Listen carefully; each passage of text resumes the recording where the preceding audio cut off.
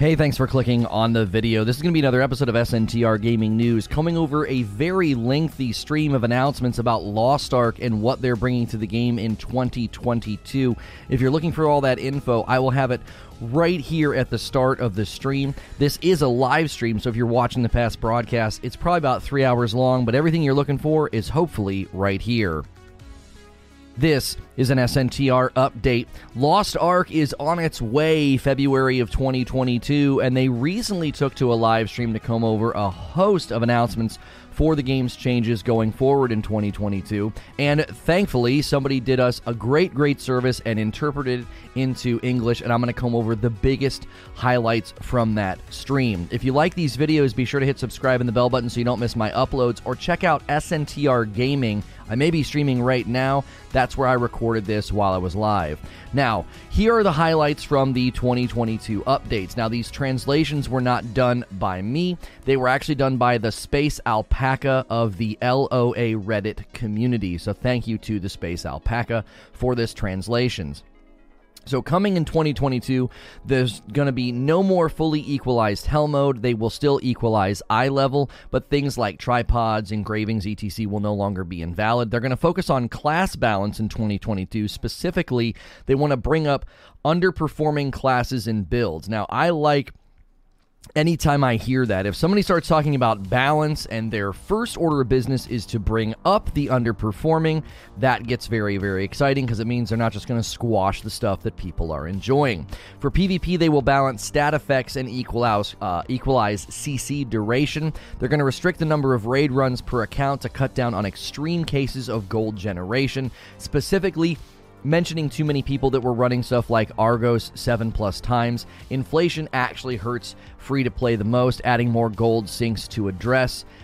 Specifically, they will shift the dungeon raid rewards from costing crystals to costing gold. So they're attempting to balance their economy because, again, when you're in a free-to-play environment and people can sort of tilt the scales by running something in a very inordinate way compared to the rest of the community, it can cause problems.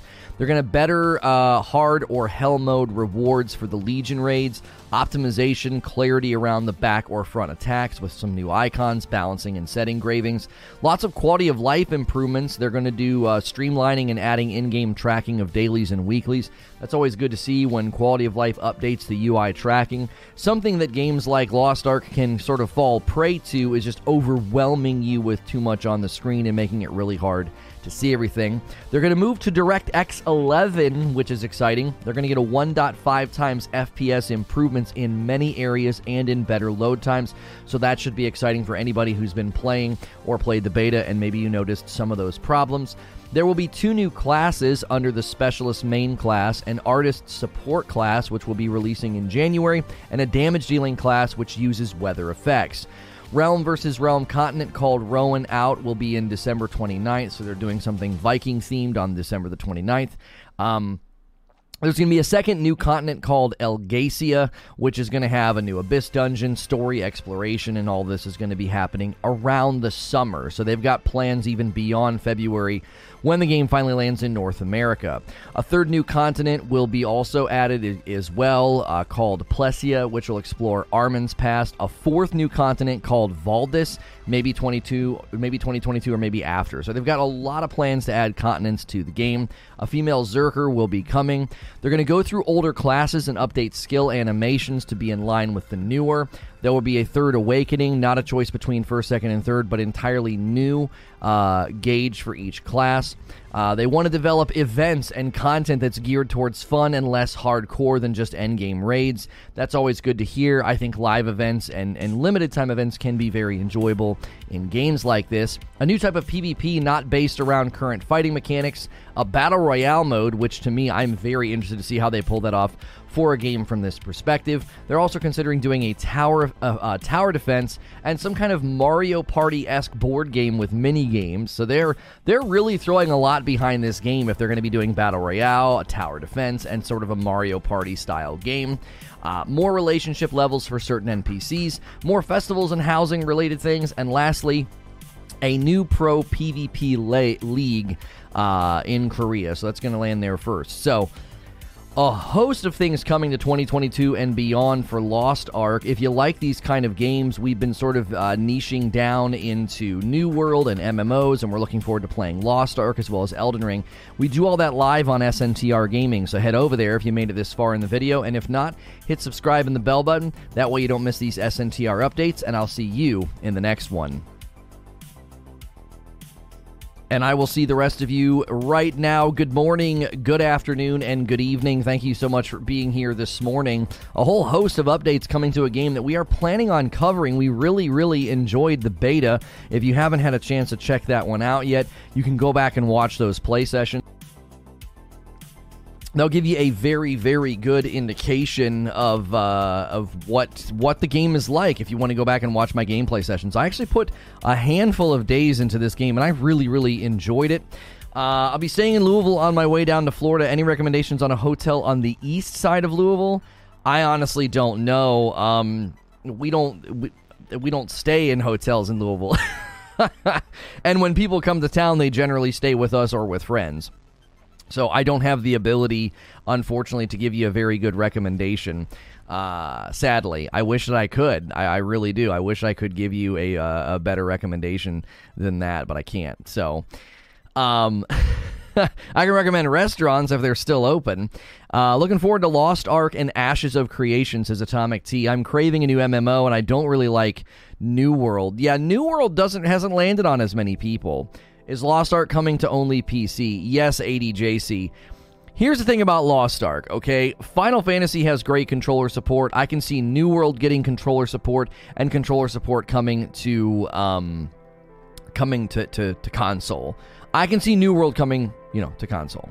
However, I don't think that's ever going to happen with Lost Ark. If you saw, they have in-game controller support, but I don't know, man. I feel like maybe because they already have in-game controller support, it's more likely to get a console port at one point in time.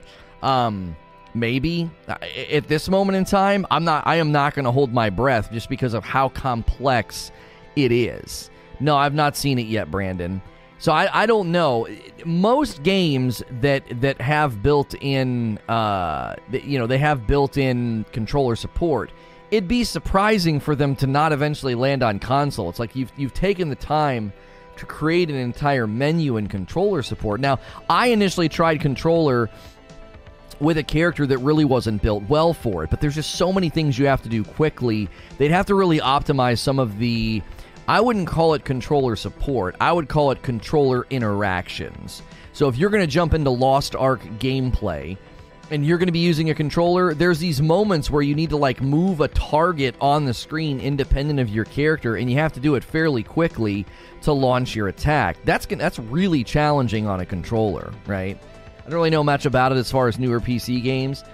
So imagine if you've played Diablo 3 on console, imagine having twice as many attacks as you have in Diablo, and some of those attacks requiring you to drag an area of effect circle or an attack targeting circle, and you're supposed to drag it to where you want the attack to be in the midst of super intense, very fast combat while dodging and getting out of the way or something. Now Paul is saying the update to DirectX 11 is a console hint, right? The fact that they're rolling things up into DirectX 11 could be a hint that they do have plans to come to console. They managed in Hades well enough. You'd have to, if you watch any footage, Valiant, you'd really have to watch footage of Lost Ark to get what I'm saying. I might not be doing the greatest explanation of it. I tried it with controller, and there was a handful of attacks that I was just like, oh my gosh, this is going to be so much easier on mouse and keyboard. It's just requiring you to do too many things simultaneously, I think, is mainly the issue. Lost Ark does not even need consoles. They didn't even need the West market for the last 6 years. That's going to be one of the primary dilemmas to it coming to console, is that it's been so successful on PC. In the Korean, I believe, is the only market. There might be one other market that it's in, and they've just done totally fine. So them coming to the West is not necessarily going to necessitate them getting a console. Can you send me the Amazon email for the return? I think she just needs this. I think. My wife is trying to return something. Hang on. She's trying to return something to Amazon. Let me see if this is all she needs. Just that. If not, I'll just forward it to her. She's trying to return she got these like Pyrex bowls for Christmas, and they some of the measurement paint is like worn off on one of them.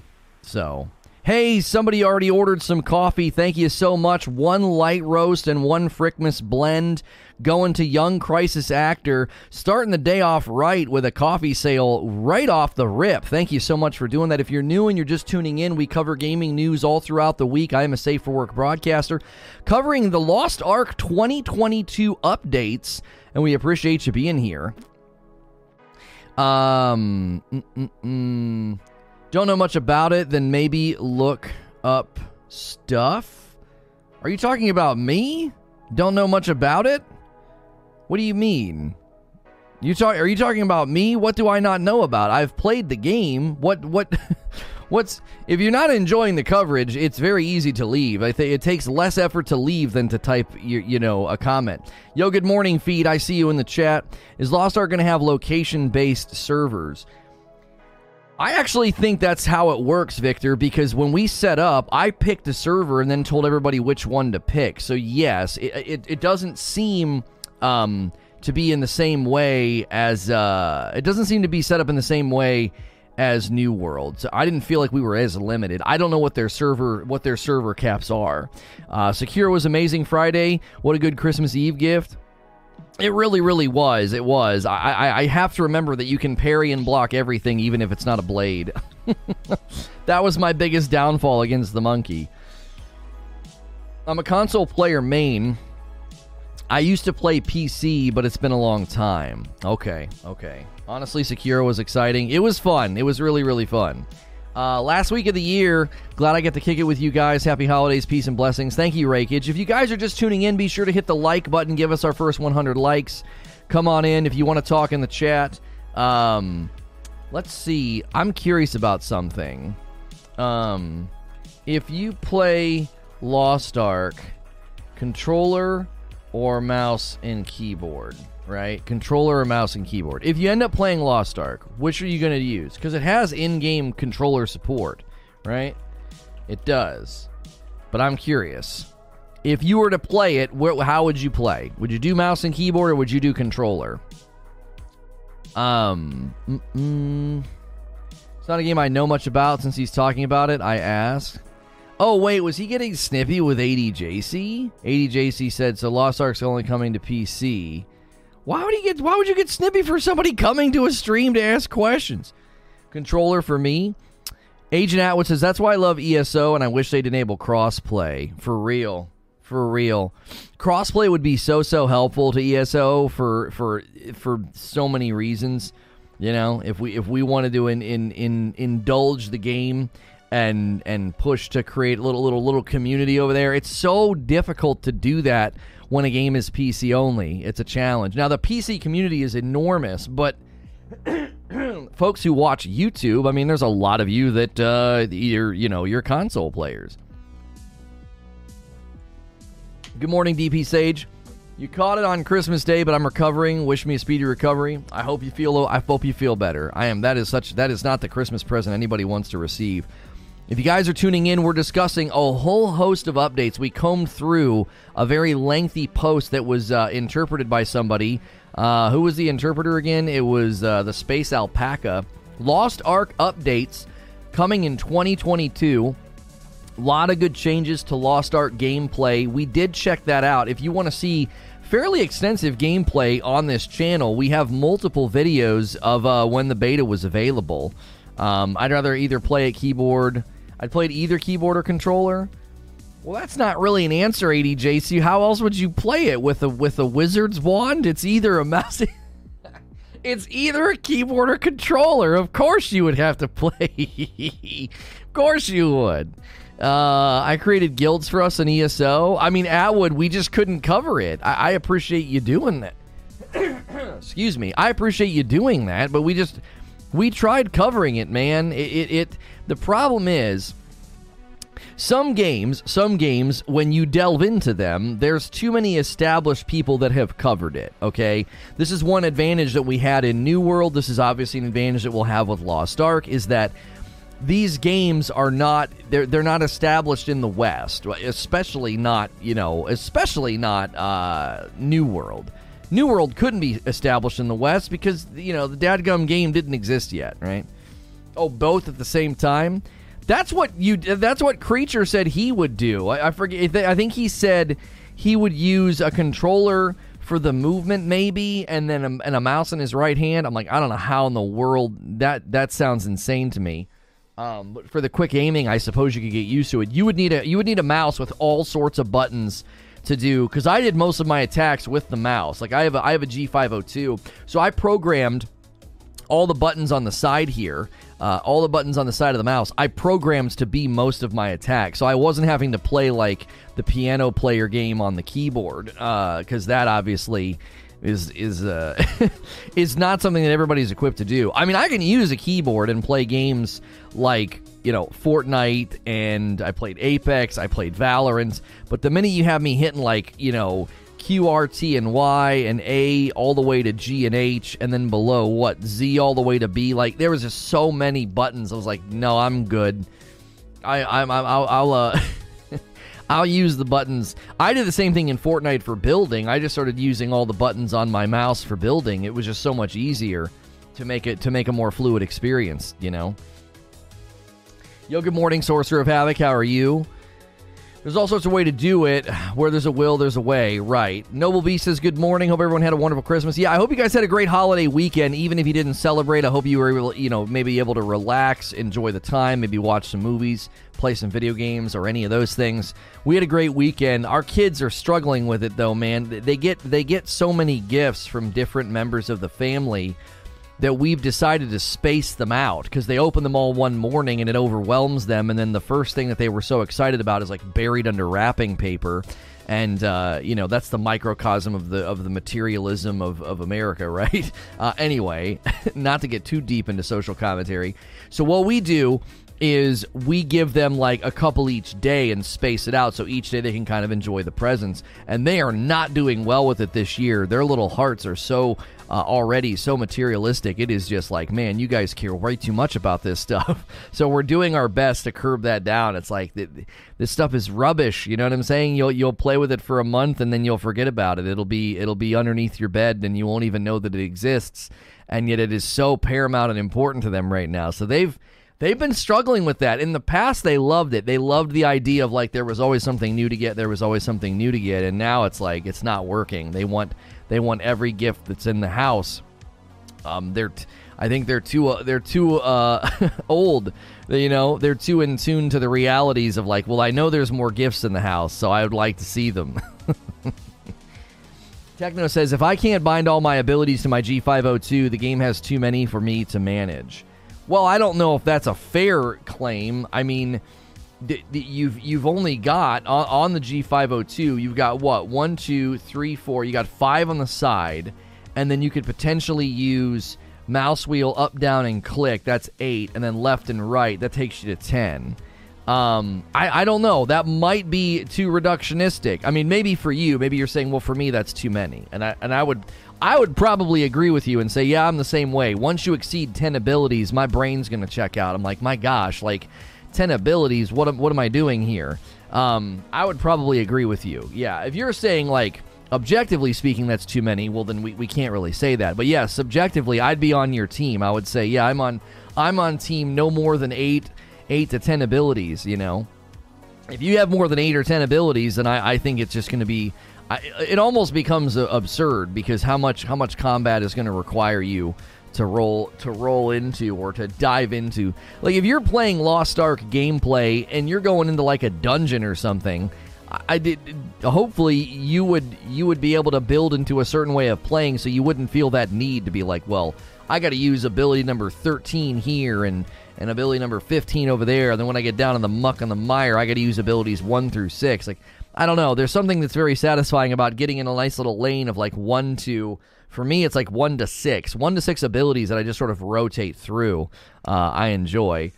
Teddy says, get one of these. Azeron gamepad, joystick, keyboard gaming. What does it have, like an absurd amount of buttons on it?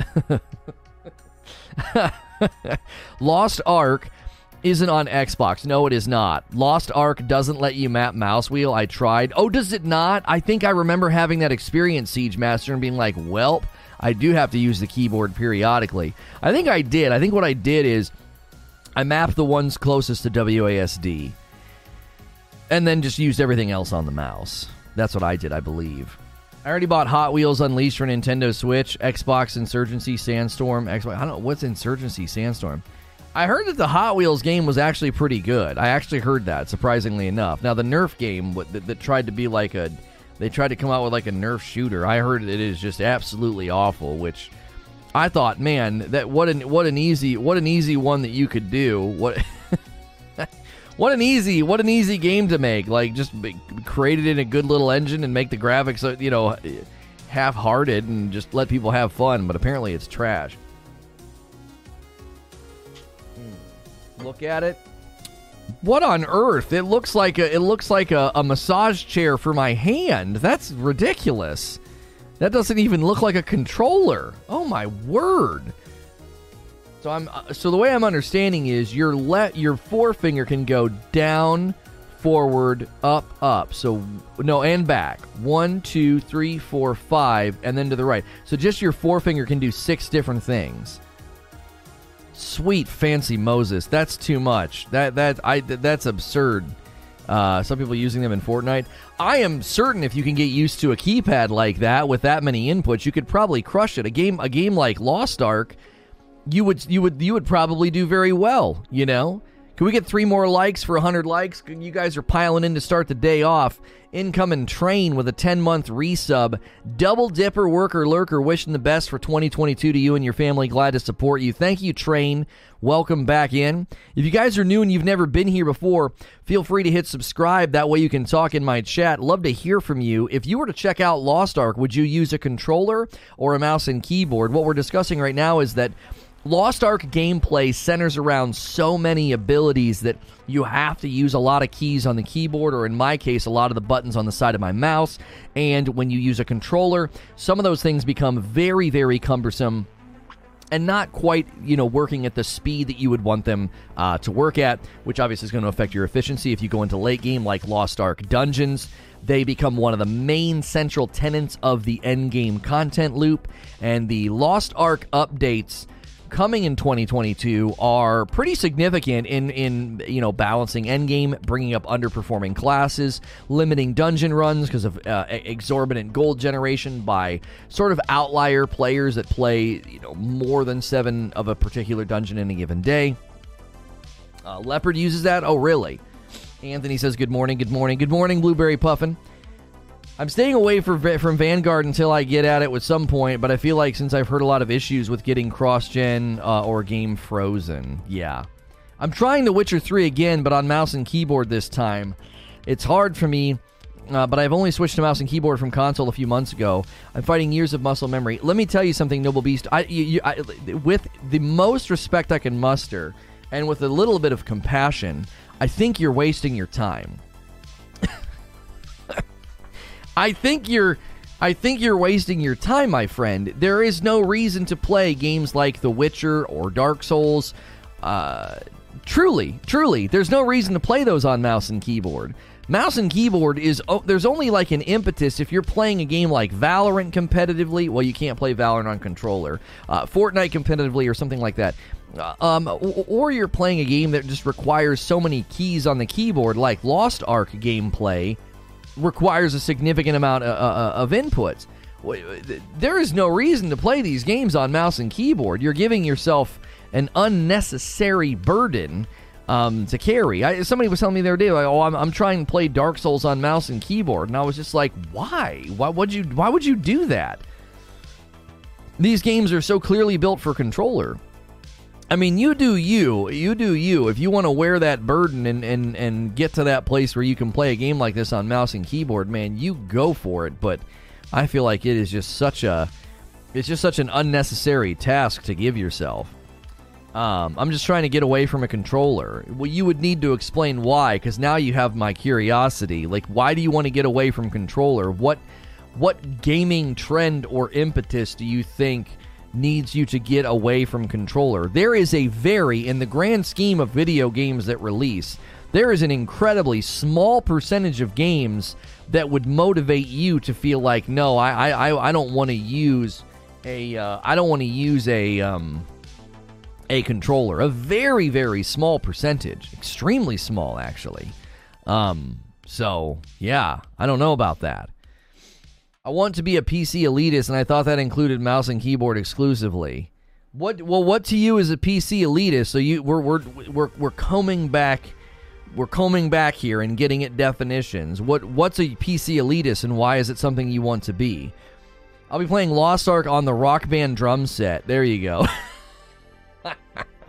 I don't have a controller, sadly, says Blueberry Puffin. I'm getting one for my PC soon, though. I beat Dark Souls 3 twice on mouse and keyboard. It was tough at first, but after mapping some stuff around, it really wasn't that bad. A $10 tip coming in from Train. Sorry I was late on the Christmas gift. Thanks again. Glad for the support. What Christmas gift? You don't need to give me a Christmas gift. What are you talking about? Thank you for being here. Morning chat, morning Lono. Thank you for being here, Liz. If you intend to continue to play mouse and keyboard and other titles, I think it's definitely worth starting on a less mechanically demanding... Oh, yeah, that would be a good piece of feedback. Yes, Christopher Vandy. Maybe find one that's not so demanding. Witcher's got a lot of stuff going on. If I remember right, the combat was pretty involved. I don't have a... Oh, I already read that. I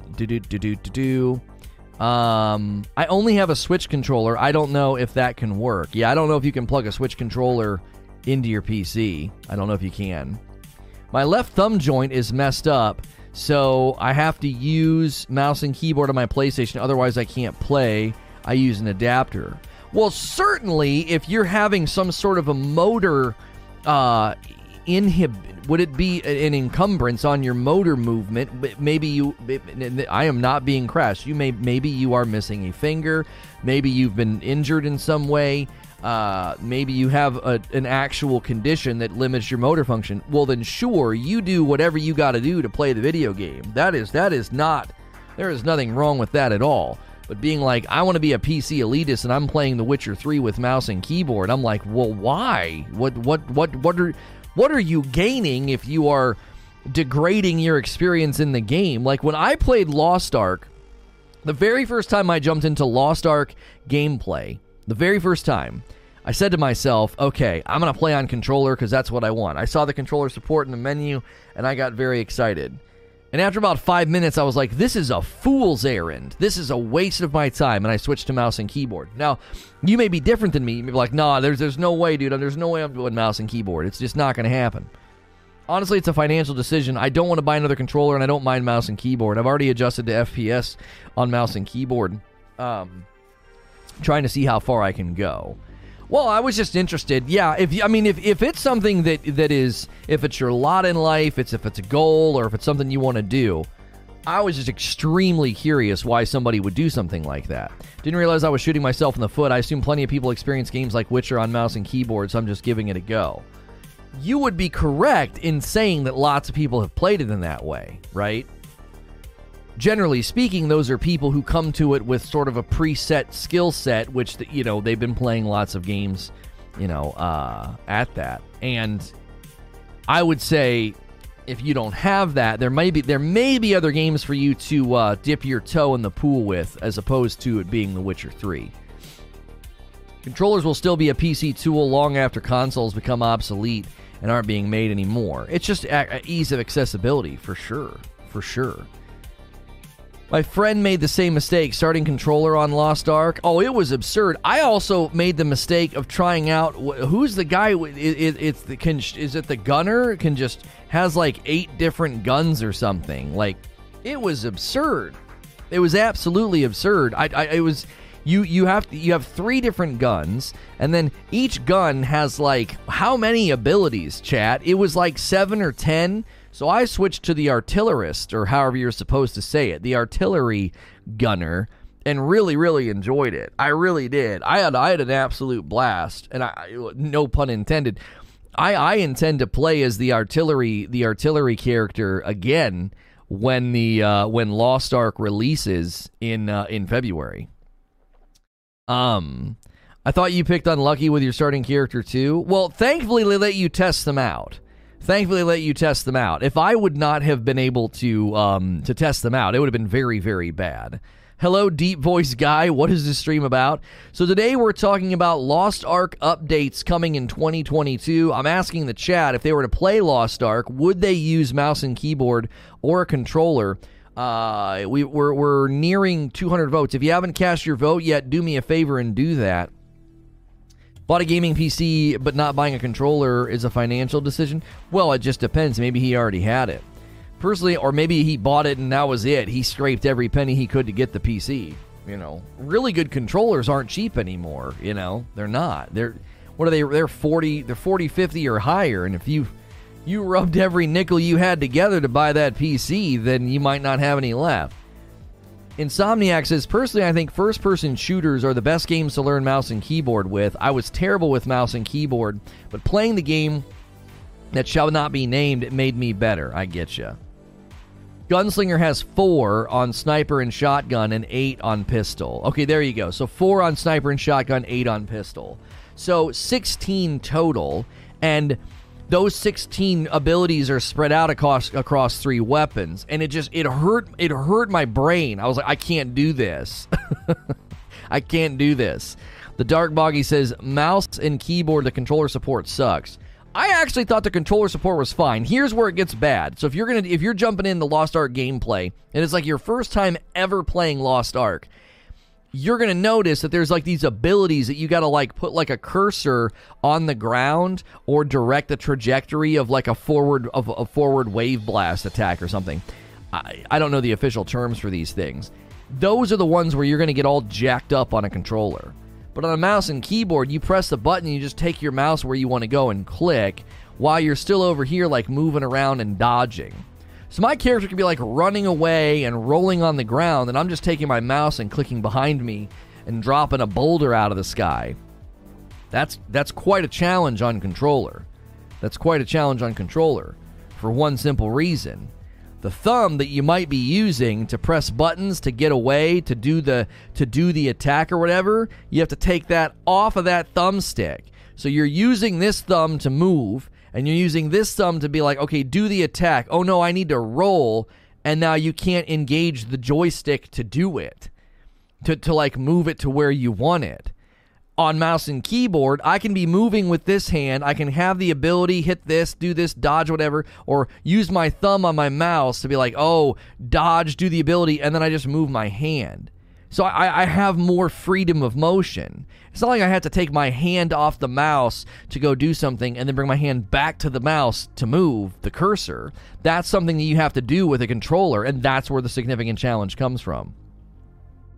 Lost Ark is Korean's top MMO at the moment. It's not surprising. It's a very, very good game. I really enjoyed it. I actually thought when I dove into Lost Ark gameplay, I thought, you know what? I'm going to have to learn to love this game. And like, excuse me. And I would say 30 minutes in, I was hooked. I was like, this is so fun. Like, it's just such a very, very playable game. It's very good. I recently tried again to play a space shooter from a few years ago. It was originally developed for mouse and keyboard. Is painfully evident the controller sucks. What game were you playing? A space shooter originally built for mouse and keyboard? Were you playing Prey? I don't know what game you would be playing that would be originally built for not a controller. And what it came to, I'm assuming your PlayStation?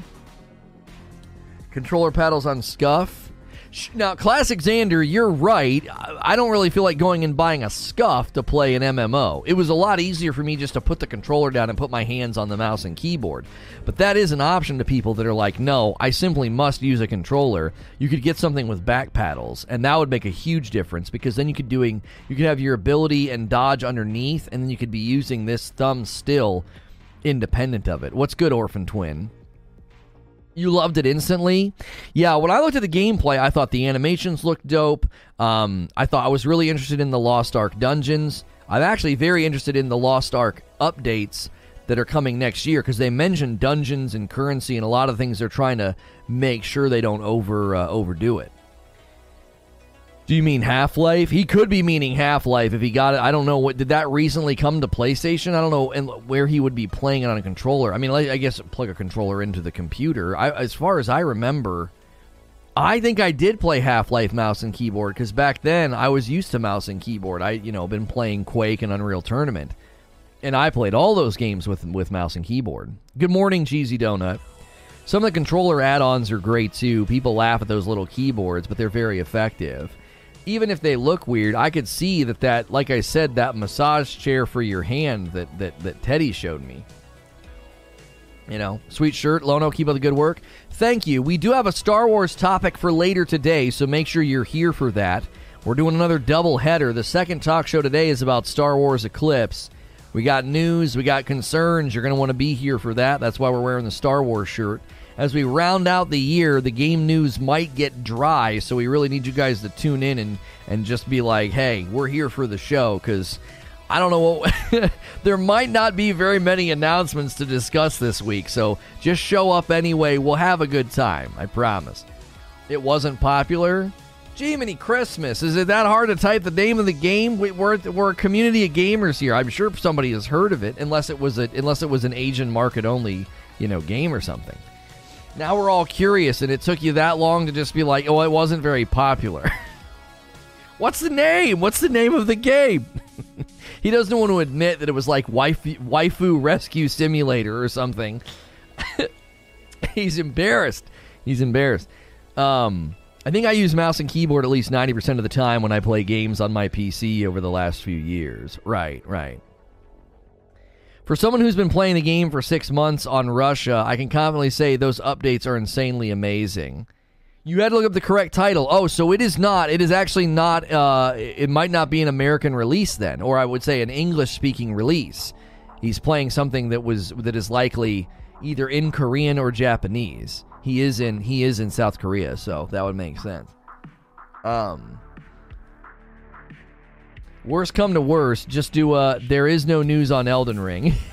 It's called Strike Suit Zero. Yeah, never heard of it. Somebody in chat might have. We got people from all over the world that come hang out here, so it's possible. How do you know a waifu rescue simulator? I don't know if there is one. I was just speculating. Have you ever checked the Steam database of upcoming games? It's like 75% waifu, like triple X rated nonsense. Like, more power to you if you enjoy playing those games. But my gosh, you have to really hack through the weeds if you're looking for upcoming games that aren't that. Like, that is the majority of the games. It's either a sim game, like, barbershop simulator, or it's something with a waifu and how to get them into bed. It's like, that's all those games. There's so many of those games. It's like, I was like, this database tool is great, but it really opened my eyes to an entire section of the gaming industry that I was very naive about. I had no idea. I knew those games existed someplace, somewhere, but I didn't realize that there was, 6 or 7 a day that released that you could play. It was like, my gosh. There it is. We've confirmed Lono is a weeb. Oh, yeah. I think the last anime I watched was, Akira in high school, but such a weeb, sure. Jiggle Physics Shooter Simulator 13, Another World. That is such a long title, but that's what their titles are like sometimes. That is so it. Lono's Lost Ark setup. Oh, I like that. I would use that. Actually, that probably wouldn't help. You still have to bring your thumbs down, That would be great for typing, but yeah, that wouldn't help in Lost Ark. If you have to take your thumbs off the thumbsticks, that's when you make your first mistake. If you guys are just tuning in and you're interested in the Lost Ark updates coming in 2022, I'd be happy to rattle them off for you again. If not, they are available. You just got to kind of look for them. There was a big, long stream that they did, and someone on the Lost Ark subreddit took the time to translate it all into English, so we're very appreciative of that. It's on everything now, but you can definitely tell it was meant to play with a keyboard. Yeah, there are games like that where The inverse is true right now for many people with Halo Infinite. If they're playing Halo Infinite on their PCs, the mouse and keyboard just feels bad, you know? And for me, I felt that when I was playing Lost Ark. I was like, I just don't think you're supposed to play this with a controller. I mean, the controller support is there, and that's great. But I could tell, I was like, I'm going to get into challenging content, and this just is not going to work. This is going to be a dadgum nightmare. I'm going to be getting irritated or dying, or I'm going to be failing to do the basics. And that's... Here's the thing with a game like that, and this is something that I've been doing with New World. So Lost Ark, the gameplay is... you can play pretty casually for a pretty long time. You don't have to go and do hardcore, insane, dungeon runs at the highest difficulty. And if that's the thing for me, if I can play a content loop of gameplay, so if Lost Ark gameplay, if the content loop, okay, is just good in and of itself, then I'm fine. I'm fine. I can put a couple 100 hours in, have a good time. Now, I can hit that edge at the end where things start to get a little crazy, things start to get a little bit complex. Maybe I got to min-max, maybe I got to run dungeons. And you know what I say a lot of the times? I don't need to. I'm fine, Unless I'm fully dedicated, hardcore, got to do everything, got to check every box. That's how I play a lot of games. Now, the reason I say this is because... if I cannot enjoy the most base level version of the content, which is running around and killing trash ads or just like exploring the world, then I'm never going to play your game, which is the reason why I had to put the controller down. I was like, Lost Ark controller support is fine, but I could tell this is going to be a barrier for my enjoyment.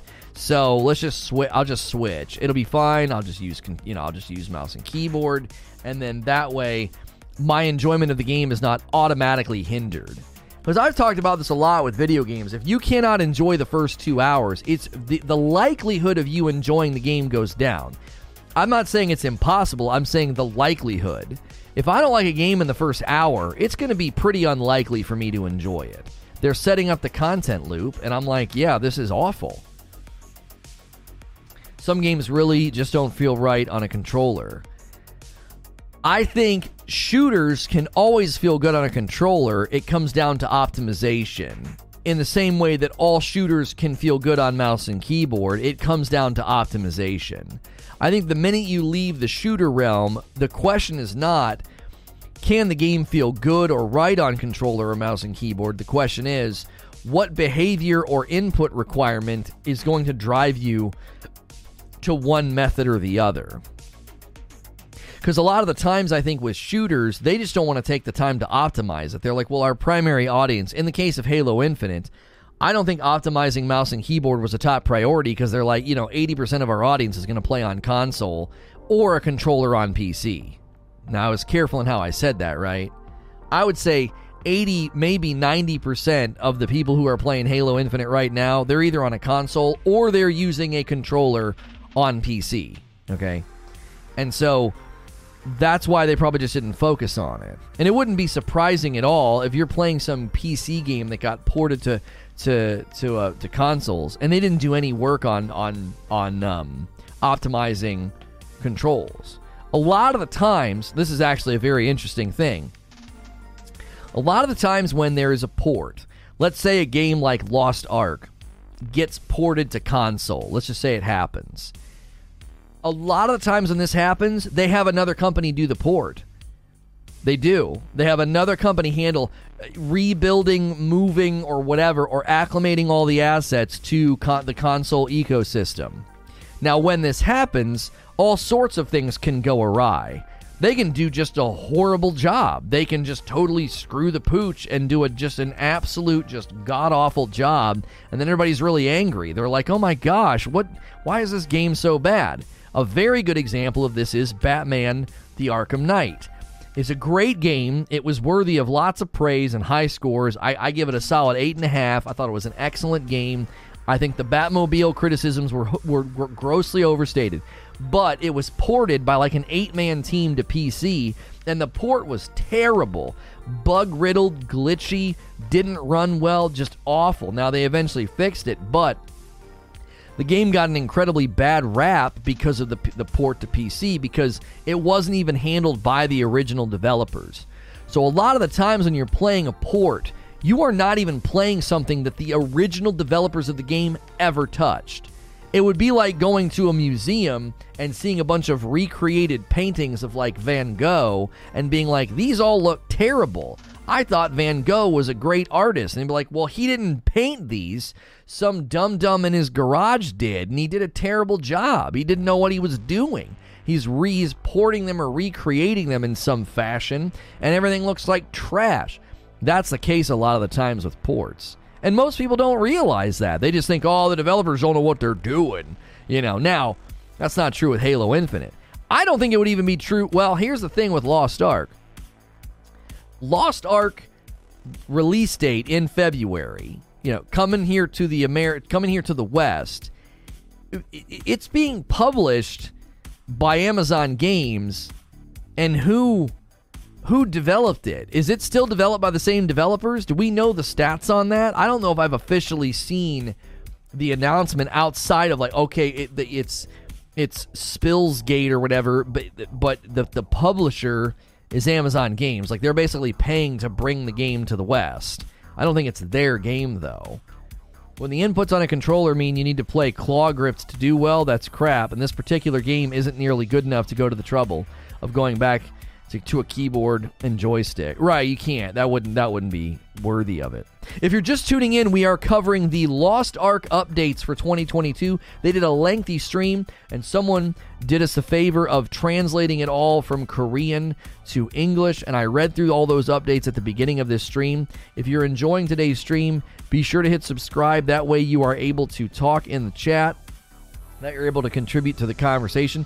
We welcome lots of new people. We cover lots of different games here. New World, Halo. Looking forward to Lost Ark. Or Smilegate. Okay, so Smilegate. I couldn't remember the name of it. Yeah, so Smilegate is still the dev, but Amazon's just publishing it. That's right. And it was published by somebody completely different in the Korean market. It wasn't published by Amazon Games. So that's a very interesting relationship. No doubt they're going to do a bunch of purple platform drops. I hate that. We need those over here big time. You don't have to use claw grip on controller. You have to buy more expensive controller with more functions, just like you would for your keyboard and your mouse. Yeah, sure. Can you play the game without a VPN? You will be able to play Lost Ark on its release date in February without a VPN. It will be officially launching in the I don't even know how to say it. In the English-speaking market in the West, like, I don't actually know. Is it going to still be region-locked to a certain degree? Lost Ark isn't available in EU yet, is it? No. We need a list of the regions that this game is launching in when it launches in February, because I know if you live in America you can play, but I don't know about, the United Kingdom. I don't know about, I don't know. I don't know if they're region locking it at all. I don't think that they are. I think it's launching. Is it launching semi-globally in February? Western market. Well, Western market. So apparently Paul's saying North America and Europe. Western works as a descriptor. It sounds like it's going to be North America and Europe. EU and US specifically. Okay, there you go. So unfortunately, if you're in... I don't know if you're in South America or Africa or Australia, you might not be able to play. I mean, even though you might be able to if you just connect to the servers, I'm not sure how all that works. Region blocking for video games is such an interesting thing. Good morning. Hope everyone had a good Christmas. Good morning, Christina. Hope you had a good one as well. Rest in peace, Canada. Just in time. Christina just got here. Sorry, Canada.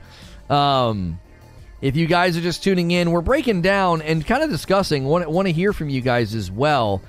In the first hour here, a little light on the votes this morning. If you play Lost Ark, controller or mouse and keyboard. If you're going to do a controller or a mouse and keyboard. You might not even be interested in the game. I'm just interested in what people would use. So the North Pole won't get to play Lost Ark? I'm afraid not. Australia and New Zealand tend to be able to access the Asian servers as far as I know. Interesting. Only regions locked as of now are the ones that don't allow gambling or loot boxes. That's going to be one of the other interesting developments with this game. Lost Ark microtransactions, how exactly will they be acclimated to the North American and the European market? Because we're a very different type of region with respect to gamer behavior and spending.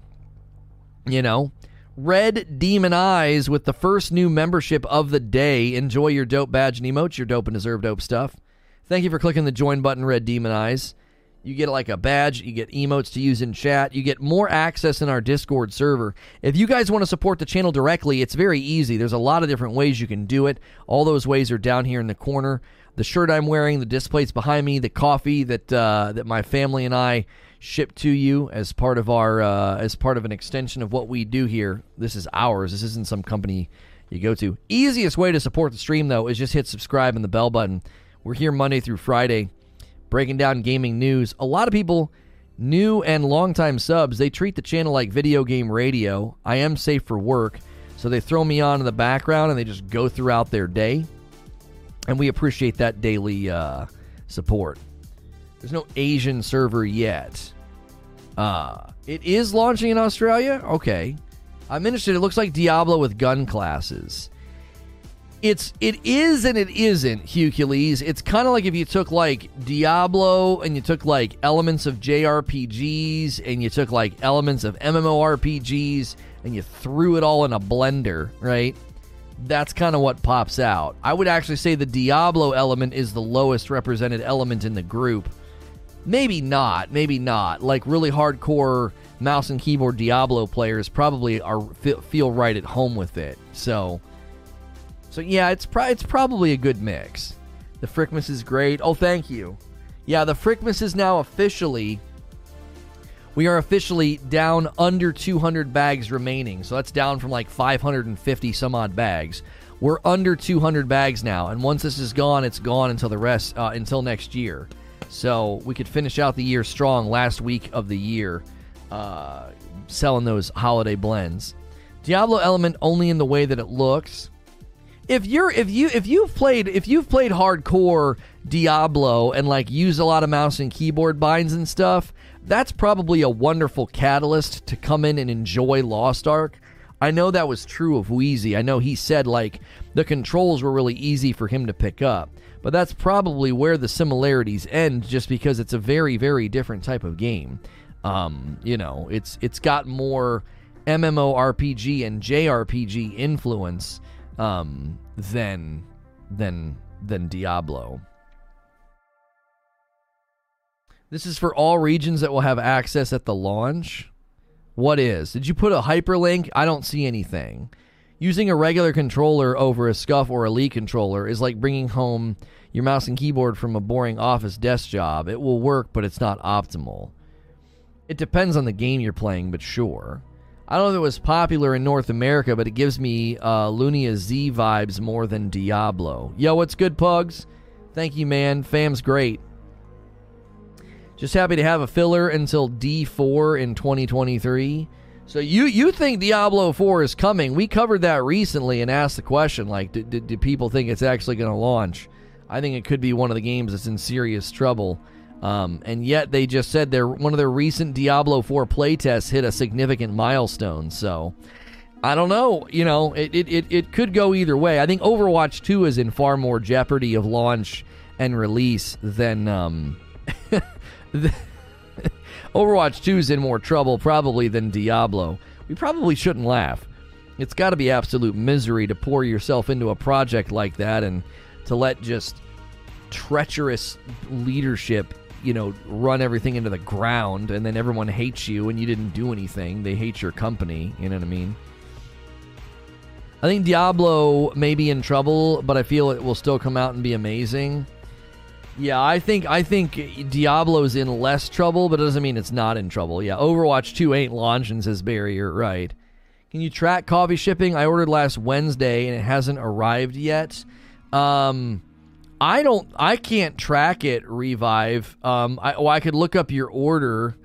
So you ordered on Tuesday and it's supposed to be coming to, what is that? It's coming to, okay, yeah. It should be to you by now. I could look it up and see what the tracking is. You should have gotten an email. You should have gotten an email with the tracking. We ship the stuff so stinking fast. If you're in the States, you should have it already. Most games I play are controller-based, but recently got a new PC and have been getting back to some games that are better with mouse and keyboard. Didn't Diablo 4 just release some legendary items and Paragon information? Yeah, we covered that. We covered that last week. We covered that whole update, and we said, look, this significant milestone's great, but is this game even going to launch? You know what I mean? You can track it through USPS. I can go in here to shipped orders, and I think I can search. How did my wife do that the other day? How did she do that? She searched somehow. Maybe did she do it according to recipient? Oh my gosh, that's going to be. Yep, she must have. I can just keep scrolling. Oh, so yeah, there's got to be a way to search. Apply a bulk action tags? No, there's not. Yeah. Well, your name starts. I can look at the end here and then just walk it backwards. Because at least you're not in the center of the alphabet. That would be a dadgum nightmare. All right, hang on. I might have it. This is service right here, chat. This is service. 6 days ago. Why can't I do anything with this? More actions. Move, add. It's not letting me see it. I thought I could click on it and see it. There's no way for me to see it. It's Madam Magic. I can literally see it listed here, but I can't click on it and do anything with it. That's kind of dumb. I don't want to reprint, but you'd think there'd be a way for me to click on the order on stamps.com and see it. Create a new blank order, reprint this label. I can move it, tags, and then I can split order or apply a bulk action. Sorry, brother, I don't know. You should have gotten an email with a tracking number. Everybody gets emailed when we do the shipments at night. It should say, maybe search your email. SNTR Network has shipped something to you or something to that effect. So... Skiffy Skiffles with 4 months at a tier 2. Hope the family had a great holiday. Thank you, Skiffy, for 4 months and a tier 2 no less. Thanks for renewing your membership. Thank you to all the people that are doing new, renewed memberships, ordering coffee, or any of the other things that support the channel. Those of you that have been using the Amazon affiliate affiliate link, it's in the description below, or you can use the Amazon command. Anytime you're going to order anything from Amazon, just hit that link beforehand. And it really supports. You don't get like a discount or anything, but it helps support me. Yeah, just look up and see if you got an email. If you jump in the Discord and ask in the coffee room, myself or Madam can get your tracking number for you. Yeah, I don't know if Madam's going to be able to find it because she just prints the labels from where I just went, and I can't. I don't see anything. Creature might be able to get tracking. I don't know how you're going to get tracking from the back end because Stamps wasn't showing me anything. Yeah, Control F would have worked, but it was like Stamps is really weird. It was like showing me 1 page of 9 of the orders, and so I could do it alphabetized, and then I had to go to like page 7 or 8 to find him because his name started with a letter near the end of the alphabet. So anyway, forgetting that the holiday halted most things. Yeah. It was ordered 6 days ago, it said to me, so that would be 1, 2, 3, 4, 5, 6. Who knows? Maybe it got to you and it got snagged, by you guys might have something locally that's causing some congestion. If you're new and you're just tuning in, we're talking to somebody about their coffee order because it is something you can do to support the channel. We have 3 different flavors. But if you're looking for the Lost Ark updates for 2022, I've got them here. We combed over them. They're right at the beginning of the stream if you want to rewind and watch them. It was pretty extensive, a lot of stuff. The thing that stood out for me the most was they said they're going to focus on class balance in 2022 specifically on bringing up underperforming classes or builds. I personally always like when I see that philosophy being outlined, rather than just pounding something into the ground and saying, well, you know, this is too strong. Well, no, we want to bring up the underperforming classes first, and then maybe stuff that needs curbed down can be curbed down. You know, have a better, fatter bell curve so that the stuff at the top maybe needs shaved down a little bit instead of like slammed down. Because a lot of games don't take that philosophy. They just start slamming stuff down. Yo, what's good, Light Leap? Hope everyone had a Merry Christmas. You too. You too. Who was that? It was Revive Farmer. Is the username? I can give you his name, creature. I'm obviously not going to say his name on stream. It is that guy. There we go. We have had some weird stuff with shipping come back to us. Like Ric Flair still hasn't gotten in touch with us, and we had one of his orders come back. And we had one come back from a P.O. box. I guess it sat there for like 6 months, and then it came back. And it's like, okay, nothing I can do about that. Oh, just give him that tracking number. I didn't realize you got the tracking on the back end. There you go. Yeah. Just give him that tracking number. I can't copy and paste it because it's a picture.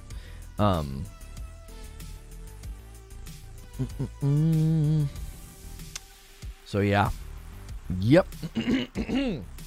Where are we on the like count, chat? What's going on here? We need like 30 more likes for first 200 likes. And poll says here, if you play Lost Ark, controller, mouse, and keyboard. Mouse and keyboard obviously winning out of 300 votes. 64% saying mouse and keyboard. Revive looks like a Kevin. No. Sorry. That's incorrect. I always think it's funny when people try and guess names and they're like way off. They never come close. I don't know.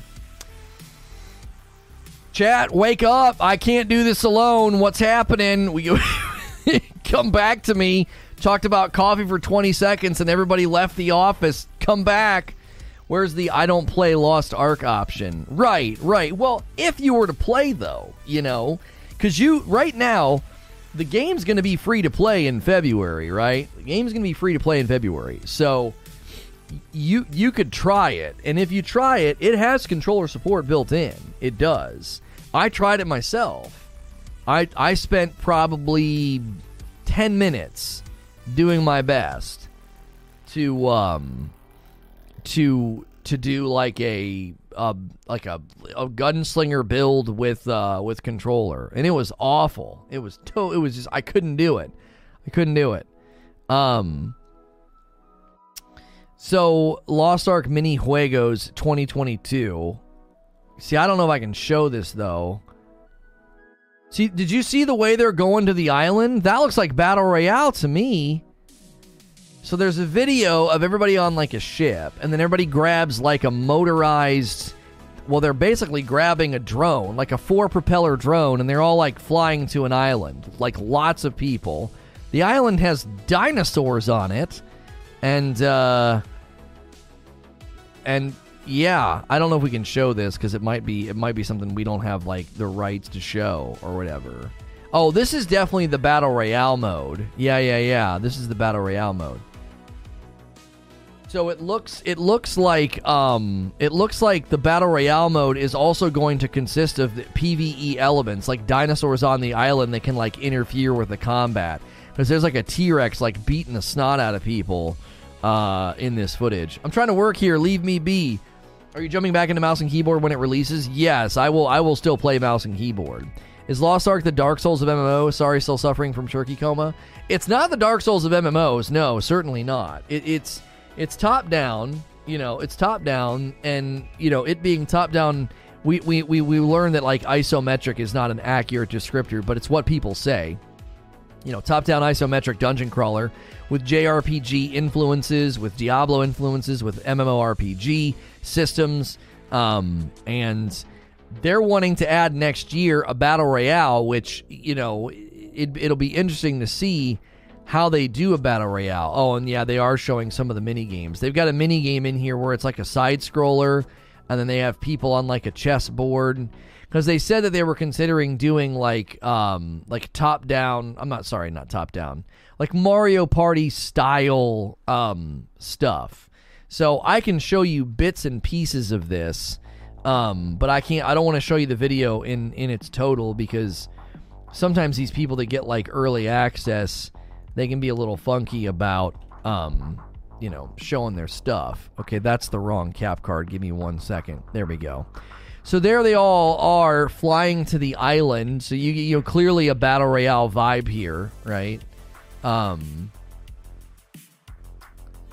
And the T-Rex is a part of the action, because if we skip ahead here, so they find like loot on the ground, right? And then they pick it up, and then they're fighting, you see, and then while they're fighting, the T-Rex is like, let me in on the action. So I'm not really sure what exactly that means for the open BR combat of this game.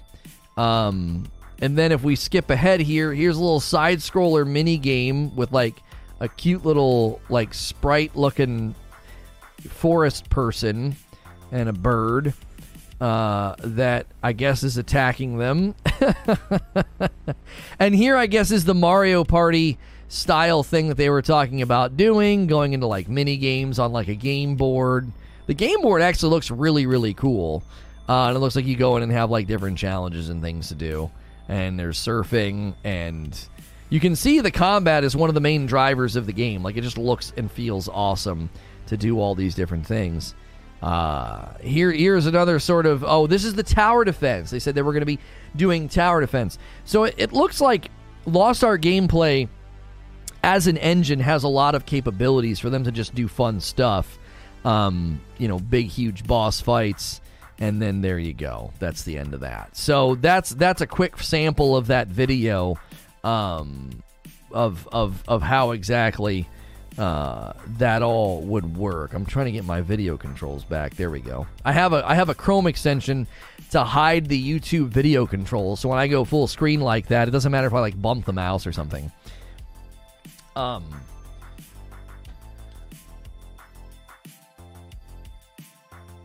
They showed that video at the event for the public? Okay. Well, we just quickly skimmed through it to show you guys some stuff. Trying to wear lots of hats, will they fit? Here's my thought on that, Ashen. If you've got like a really successful game, like Lost Ark's extremely successful, it to me wouldn't be, I don't think it would be too difficult to... Ooh, holy moly, those were good neck pops.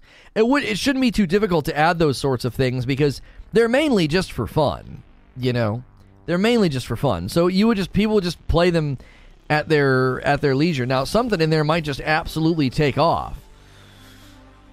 Like the Battle Royale may be incredibly infuriating, but Tower Defense could become like a huge hit. You just never know. You know what I mean? Yeah, the little side scroller stuff maybe not, but the board game element looked fun. I could see playing that with some people, especially if the games are goofy. It'll have a server at launch for everyone interested from SA. So you're saying South Asia when you say that?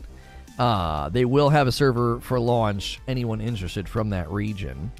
My biggest concern is if those flops, what time could have been used to develop for the main game? Sure, unless they've outsourced or, something else. The game's been out for a long time, and they've quite successfully, I think, maintained it, and it is so successful that now they're wanting to bring it to the West. So I don't think there's any worry about oh no, they've spent too much time on these other things. The game's been has had a pretty long life cycle, a pretty long successful life cycle. So I would say they're doing okay in general. So if you're new this morning and you're looking for Lost Ark updates and you're looking for news, Lost Ark news or anything like that about the release date, the Lost Ark release date is February, I believe the 22nd, free to play. and they are adding and doing a bunch of things to the classes. They did say there's new classes as well. Lost Ark, all classes right now don't include these. So 2 new classes under Specialist Main class, an Artist Support class, which will release in January, and a Damage Dealing class, which uses weather effects. So January, we are going to see the Lost Ark Artist class will be showing up. I'm sorry, February 11th, not the 22nd. Thank you. February 11th of 2022. I'm mixing up the year and the date. Yeah. There we go. February 11th of 2022, not February 22. I think I saw February 22 somewhere this morning and just it implanted in my brain. The Aeromancer. Oh, is that another one coming? So there's the Artist, and is the Aeromancer the one that's going to deal damage with weather effects? As an add-on to established game, probably fine. Yeah, if the game was launching with all this, it'd be concerning. Sure. When you're this many years in development, I mean, I would say sometimes it's cool to see this sorts of things. Like, I was really impressed with Immortals Phoenix Rising. They had like an entire DLC that was, what was it? It was top-down. It was like Dungeon Crawler. I thought that was pretty cool that they did that. We still don't have 200 likes yet, chat. Come on now. I just need 13 more, baby. That's the second weather-based special class. Okay. If you play Lost Ark right now, what's your well, first let's do this.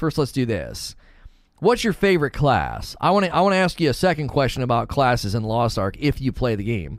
But right now, if you do play it, what's your favorite class? Like, where do you gravitate toward? We don't have any idea what the Artist is. It just says it's a support class that will be underneath the Specialist Main class. So you'll pick Specialist, and then you'll pick Artist, and you'll be Support. You know? Silent Warrior says Bard all the way. Tushin says Scrapper, Warlord, Paladin in that order. So that's your top 3. Scrapper, Warlord, Paladin, Soul Fist, and the Zerker. Rafif says Lance Master, Destroyer, and Sorceress. Okay, so we're getting some top 3s here. And everybody's saying different stuff. That should be encouraging to people that haven't played. Now, I'm seeing a lot of Paladin now. I'm seeing a lot of Paladin. So Tushan's top 3 included Paladin. And then Nikos, Raulos. My Greek is a little rusty. Nikos. Paladin, and then Louis with the Paladin. So far, Gunslinger. I loved Cleric in the beta, Destroyer, Sharpshooter, Berserker. So we're still getting a good mix here. Even though we have seen Paladin pop up a couple of times, we're still getting a good mix of classes out there. Thank you, Monochrome. You're addicted to Sekiro. Good. Assassin Rogue says Insanity. I tried Lost when it was available weeks ago, and I loved how it felt. Okay. Here's another one, Assassin and Marshall from Manny, Berserker. Finally downloading New World. Is there still room in your company? Yes, there is, J. Christ. North American server, Eden, as in Garden of Eden. I couldn't get access to the game, but the fighter class looked cool. Lost Ark official VOD with English subtitles is available also. Oh, well, thank you. I don't think we're going to rewatch it. It was pretty long. I thought the quick summary I got from the subreddit was helpful. Nikos Zan is good enough. Oh, Xanthorulos?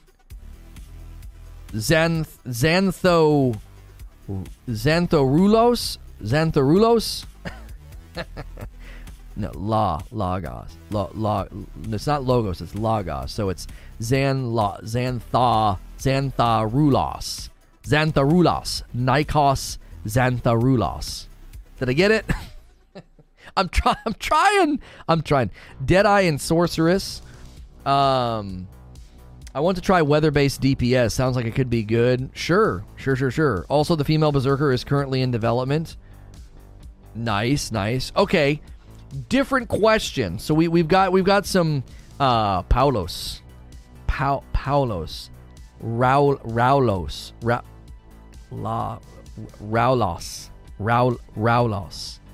Okay. Xantharaulos. Nikos Xantharaulos. 2 Paula. It's so hard to remember the diphthongs. Ugh. It's been a freaking age. It's been an age ago. Reaper, Hawkeye, Paladin. Oh, there's Paladin again. Okay, so a lot of people saying Paladin. All right, different question. Those of you that play Lost Ark, okay? If somebody, because there's a lot of people in this chat right now that haven't played, okay? Just based off of the results alone from the poll, only 362 in an hour. Usually an hour in, we have over 500 votes, okay? Okay. So a lot of people here have not played Lost Ark gameplay. What is your pick? Lost Ark best class for a new person. If they're starting out and they're like, I got no clue what in the world I'm doing. I've never touched the game. I've never, but it looks cool. Looks kind of like it could be an intense JRPG, MMORPG like Diablo, right? If that's what they're thinking. And they're a little they're on the fringe of interest, and they might install it because it's free.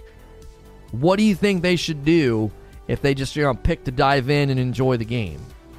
Paladin, if they want to do PvP, Deathblade is easy. Sorceress, Berserker, and Paladin, probably the Scrapper. Oh golly, we're getting a lot of different. We're not getting a consensus. So we have 2 for Berserker. For Berserker. I'm seeing Scrapper, Paladin, Berserker. So we're getting the top 3. Now. A lot of Berserker, 2 Scrappers, 2 Paladins. So Berserker's leading. Maybe Scrapper, Paladin in second and third. So if you're going to dive in, any melee class says Distorted. But it seems like Lost Ark Berserker is winning, followed by Paladin, Scrapper. Paladin's very accessible. Okay. The artist combat looks sick, but I'm not a fan of playing as a tiny anime girl. Yeah, that's never really been my vibe. Yeah. Lost Ark seems too big of a game to play alongside Elden Ring. I need my life. Another vote for Paladin from D Dizzle. Rafif says, I hope I'm saying your name correctly, Rafif. Berserker is easy to play but hard to master. It's kind of monkey class in the beginning, so Berserker is good. Okay. Paladin is support. Zerker is very hard on PvP because he's too smork. You're using terms I don't know.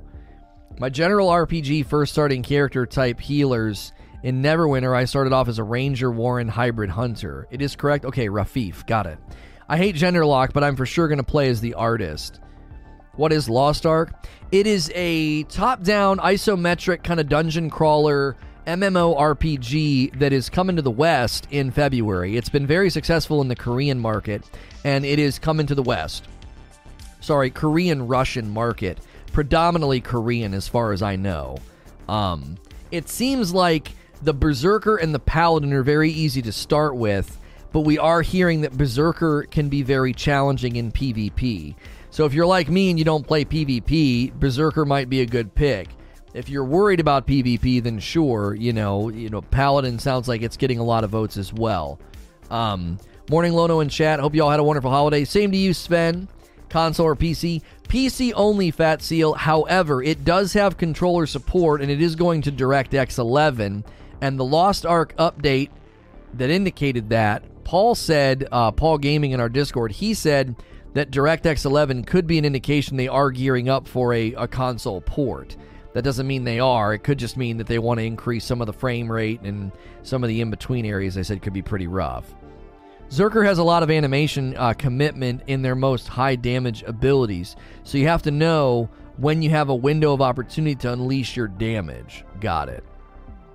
I don't know much about Lost Ark, but coming from the Korean market, is it super microtransaction heavy? It is very microtransaction heavy. However, we are hearing that in order for Lost Ark release date to go smoothly in the West, they have adapted a lot of the micros to the Western market. Because the Asian market is very, very different with respect to microtransactions when you compare it to the Western market, okay? These differences are not good or bad. I'm not assigning goodness or badness, malice or anything. It's just very, very different. in general, I think micro spending, microtransactions, and sort of especially the fashion microtransaction as well as the pay to win microtransaction, that ecosystem flourishes quite a bit better in the Asian market. I don't know why. We could analyze the cultural histories of these areas and compare it to, industrial, colonial, imperial, like duty-bound Westerners compared to, more traditional, more honor shame, more mystical, whatever you want to analyze. There's such differences rooted into the cultures. I think it plays out in being willing to spend money to either look good or be strong in a video game.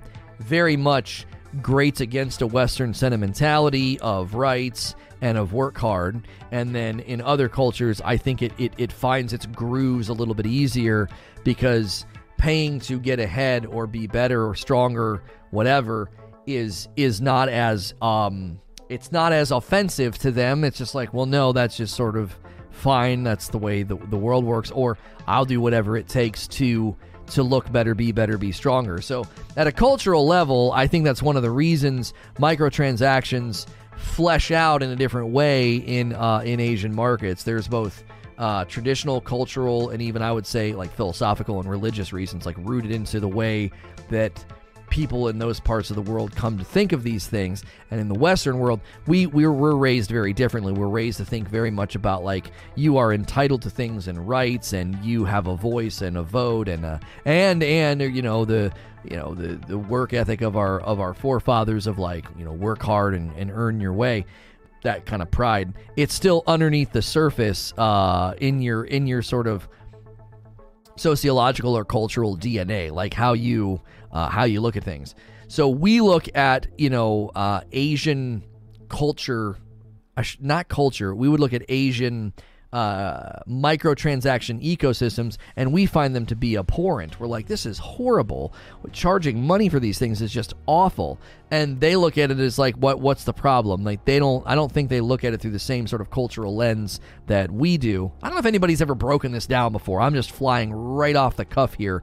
But I think that breakdown would be really informative, because that's why these markets are so different, and that's why market research is so important. And bringing Lost Ark to the Western market, if they're not careful, it will be considered like offensive and wrong, or all those dirty words people like to use, like predatory or whatever, and then they'll reject it and it won't be successful. So if you're going to launch like a free-to-play game in the West, and you're going to have microtransactions, they need to be very, very much vanity only, and they cannot be power. They cannot be advantages. These are the sorts of things that cause those things to not do well. My dad sent it back. I'm drinking the coffee off. Okay. Lost Ark pay to win is like a WoW boost. Can you post links? No, it'll automatically get filtered if you try to post links. Here's an article from CNBC. Americans largely won't pay to win a video game, but they're comparing us to Chinese gamers. Cultural norms could have a large impact on how video game companies make money. Yeah, there's looks like at least some semblance of a study from CNBC on the topic of pay to win video games. The way it works is you can buy progress to catch up on things you missed after a set of time, but it's not something that can affect you. If you go into PvP, anything you bought is disabled. There you go. Cora has always loved gaming cafes. That'll never change. In the West, we love to chill at home. Right. Morning, y'all. What's good, Zubair? See, that's so interesting, Paul. So if you think about it from that realm of, in like a Korean setting, they're still going out into the public and playing the games. So in their mind, gaming and public persona being viewed by the public, engaging with the public, is interwoven. And we maintain a certain sense of like anonymity. We do it from our homes. It's not something that we necessarily attach to ourselves in sort of a public view. And if you combine that idea of like, well, they're going out into the public and gaming, and it's getting sort of interwoven into their personal identity schema of like who they are as a person, and they want to look better, be stronger in the game, and all of that's on the foundation of an honor-shame culture, well, then it's more honorable to look better, be stronger, so you'd have no problem funding that with money because it's attached to your, public identity, who you are as a person and how people view you, because your experience of video games has been integrated into public life in a way that doesn't happen necessarily in the West. We don't have arcades and gaming cafes. That's not like a thing. And so, and I am making that observation off the cuff. I don't know if that's actually true or not. I'm simply saying, if you have the foundations of an honor-shame culture and you're doing gaming in the public, it very likely could be why they view it in the way that they do, because it's if this is me, if this is an extension of me, I'm in the public, I'm seen in the public playing this game. If my public identity and who I am as a person, and I want people to be impressed by me, has been integrated with my gaming experience, I am totally fine paying money to look better, be better. And in the West, it's different. It's like, well, we definitely see it as an extension of ourselves, and we definitely see it as like, I want to look better, be stronger in the video game. Everybody likes to look at their stats. Everybody looks to look at their character. But ours is all built on a completely different form of integration, in that gaming has been integrated into our home life, and that's on top of a foundation of rights, entitlement, and more duty-oriented work ethic, as opposed to honor-shame work ethic. And so the duty-oriented work ethic of our forefathers, our dads, and like post-industrial revolution makes you think that like working hard is something to be proud of because you work hard and the result is X, and that's something to be proud of. And that is in our brain, and it's been kind of downloaded into us from our dads and our grandparents. And so when we play a game, that's what we think. We think, well, I need to put in the time to get the thing out of it. I'm not going to pay for a shortcut. Generally. Now, that's why the younger generation is probably more susceptible to this, because there's a greater distance between like post-industrial revolution work ethic and like a 10-year-old right now. There's this great chasm of difference between the 10-year-old and that work ethic, that worldview. And because that chasm is so great, the idea is fading. So the idea of paying for something in a game that you didn't earn is getting a little bit more of a foothold. It's getting more of a foothold because, well, the 10-year-old doesn't care. His friends have it, right? I need to get it. That's so interesting. Because if what I said is correct, and like the integration of like your public identity in Korea has been integrated with gaming, Fortnite brought that same phenomenon to the West, because everybody wanted to brag about what they did, what they had, and your skins and stuff. So your public identity as a person, being accepted, being cool, being in the in crowd, has been integrated very much into gaming now, which is why Fortnite got such a strong foothold with its microtransaction format, because it did something that up until that point was not as strong in the West as it was previously. So that's heavy sledding. I can't prove any of that, but I think that's probably a pretty good summary of why Fortnite's microtransactions were so successful, because it capitalized on something that had never really been present in the West up until that point, because gaming was still very much something integrated with your home life, not necessarily integrated with your public life. And Fortnite kind of bridged that gap.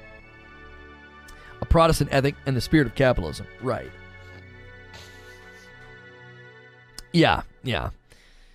Parents always say, if you want something, go earn it. That's exactly right. So if you're just tuning in, we're talking Lost Ark updates for 2022, getting into some heavy, like, sociological, like, cultural ideas about why microtransactions look very, very different in an Asian market versus a Western market, and how that's slowly changing because of a generational shift in how we view video games.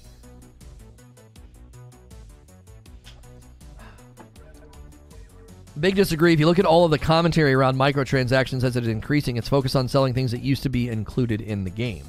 Well, the challenge with that is if you're going to claim that like microtransactions are focused on selling things that used to be included in the game, you would have to then look at the quantitative number of customization items in a game like Fortnite and try and find an example of that historically in gaming. And you're going to have a really, really hard time doing that, because the scope and the reach and the ongoing nature of video games is unprecedented. It's completely new. It's a foreign concept. prior to Fortnite, the only games that were ongoing that had levels of customization that were at that degree were very, very rare. You know, EverQuest, RuneScape, World of Warcraft. By and large, the norm in video games was that they were very encased and they were very,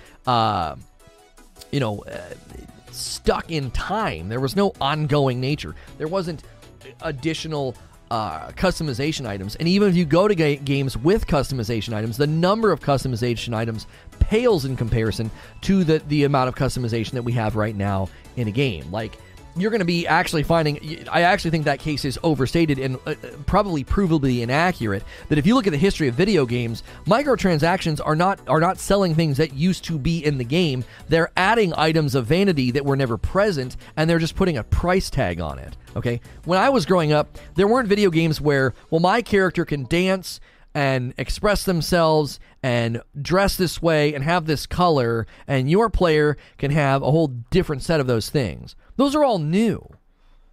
That's a new idea, that you can literally pay for a way for your character to dance. You can pay for a way for your character to stand in Halo.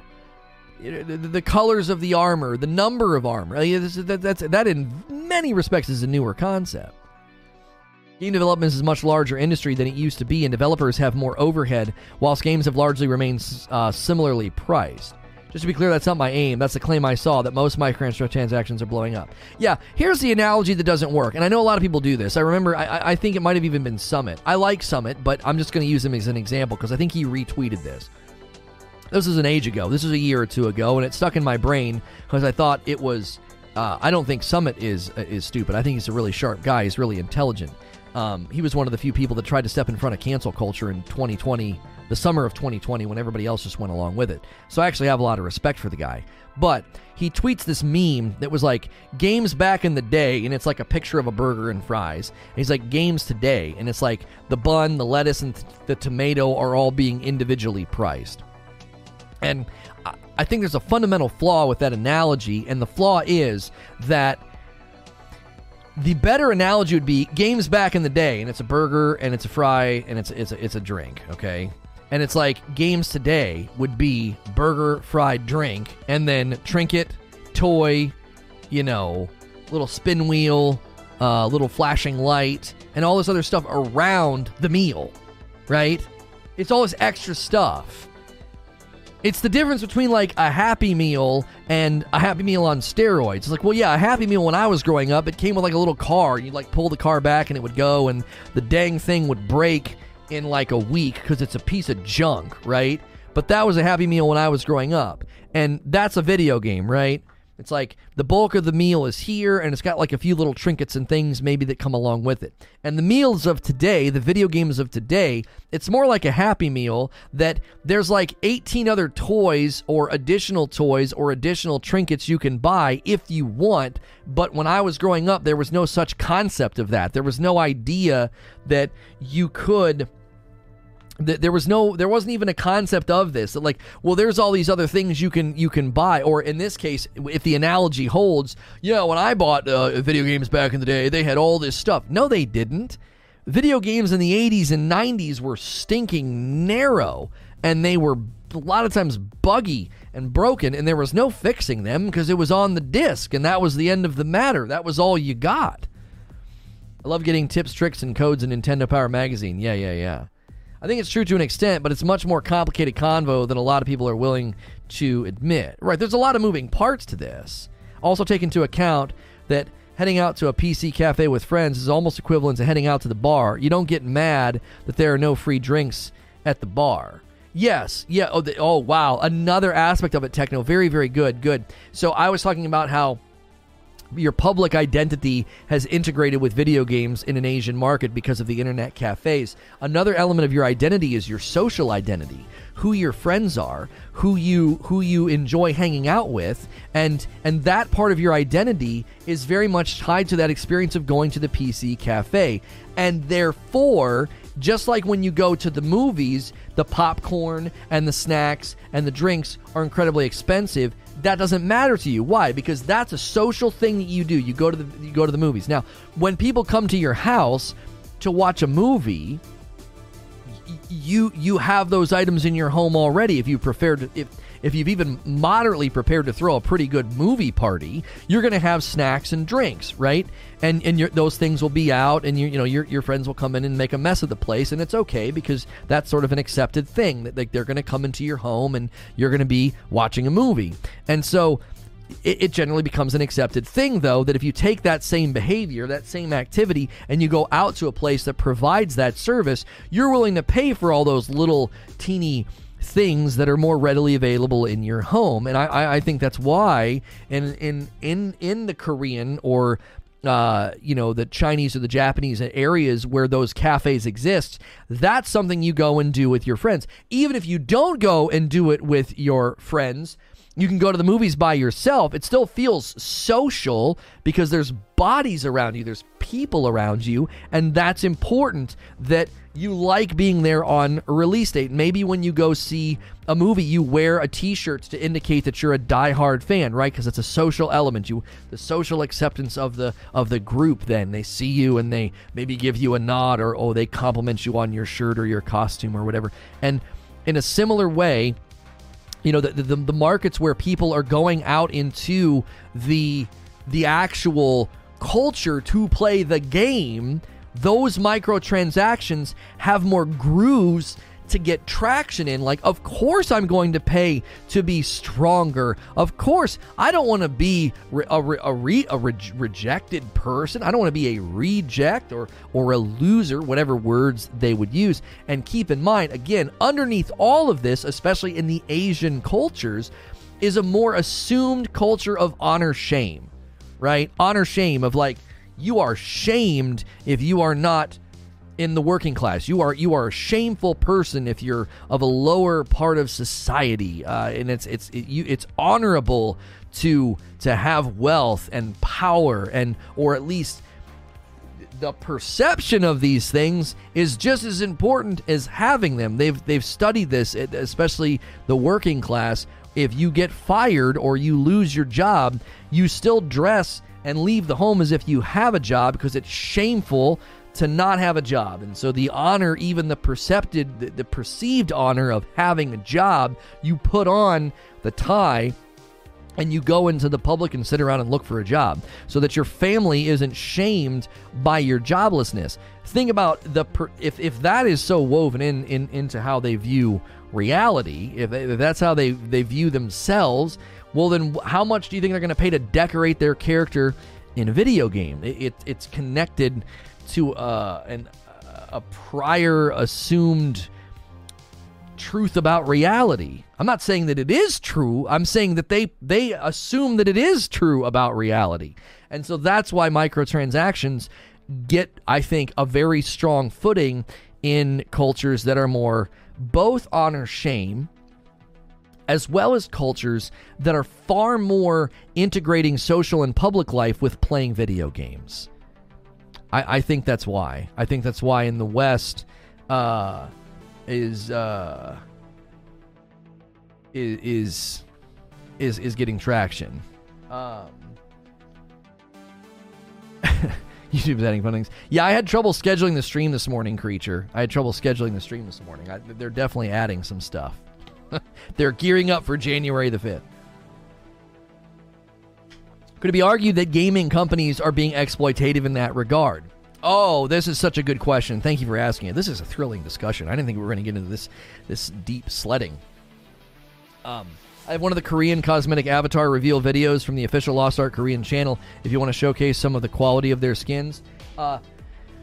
Tushan, can you get in the Discord? That'd be helpful. That'd be very, very helpful. What's happening January 5th? YouTube's rolling a bunch of stuff out. At least we think they are, because their terms and conditions are updating on January the 5th, and we think that's coinciding with some updates to the actual platform. If you're just tuning in and you're loving the discussion, I am a Safe for Work broadcaster, and we do video game news Monday through Friday, discussing Lost Ark updates coming in 2022. Right now, we're breaking down the differences between microtransactions in the Western world and more of the I would say the Asian market, and the differences between like cultural seedbeds that are there, both through tradition, philosophy, religion. All of that is, I think, underneath all of this. And a good question coming from Ashen: could it be argued that gaming companies are being exploitative in that regard? let's frame the question differently. The vanity and the consumerism and the materialism of the Western world cannot be overstated. Are companies being exploitative by marketing to that with very, very expensive tennis shoes and purses and vanity luxury cars, right? Are companies being exploitative, understanding and doing market research about the vanity and the consumerism and the materialism of the Western world? America is just ridiculously materialistic. My Korean friends noticed that they made the observation. My Korean friend made the observation. They live here in the States, and he said he finds it remarkable that as soon as one holiday is over, there's another holiday right in the store. So as soon as Halloween was over, there were lots of decorations for Thanksgiving and Christmas. And as soon as Christmas is over, he said he noticed this. They've been here for 7 years, I think, maybe closer to 10. And, as soon as Christmas is over, all the Valentine's Day stuff goes up. And I said, much of that is because the Western world is a world of consumers. And we view a lot of our identity through the idea of being a consumer. And if something can be commercialized, that is a great way to make tons of money. And a great way to commercialize anything is to attach to a holiday. 4th of July, Easter, Halloween, Christmas, all of these things, right? And so I said the thing about consumerism and materialism, thank you to Sean, I'll check it in a minute. The thing about materialism and consumerism is that it promises to make you feel better.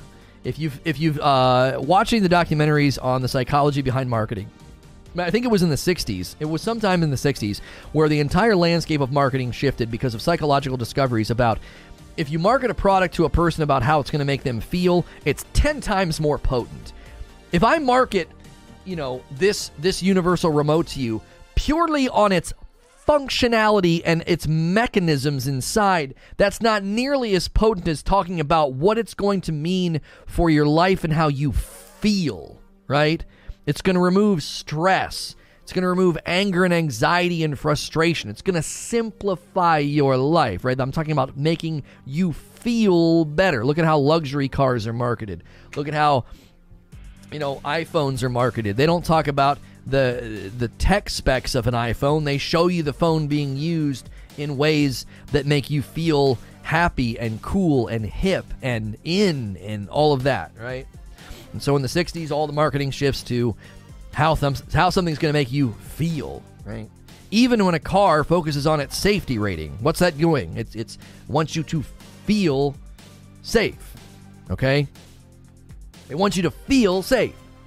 So if you consider that, and all these companies are marketing to the culture and where it is in order to make a profit, the question would be, you're saying, well, is that exploitative? Is that exploitative? Well, you have to define the word exploitative, which it gets thrown around a lot, so does predatory. Exploitative says making use of a situation or treating others unfairly in order to gain an advantage or a benefit, okay?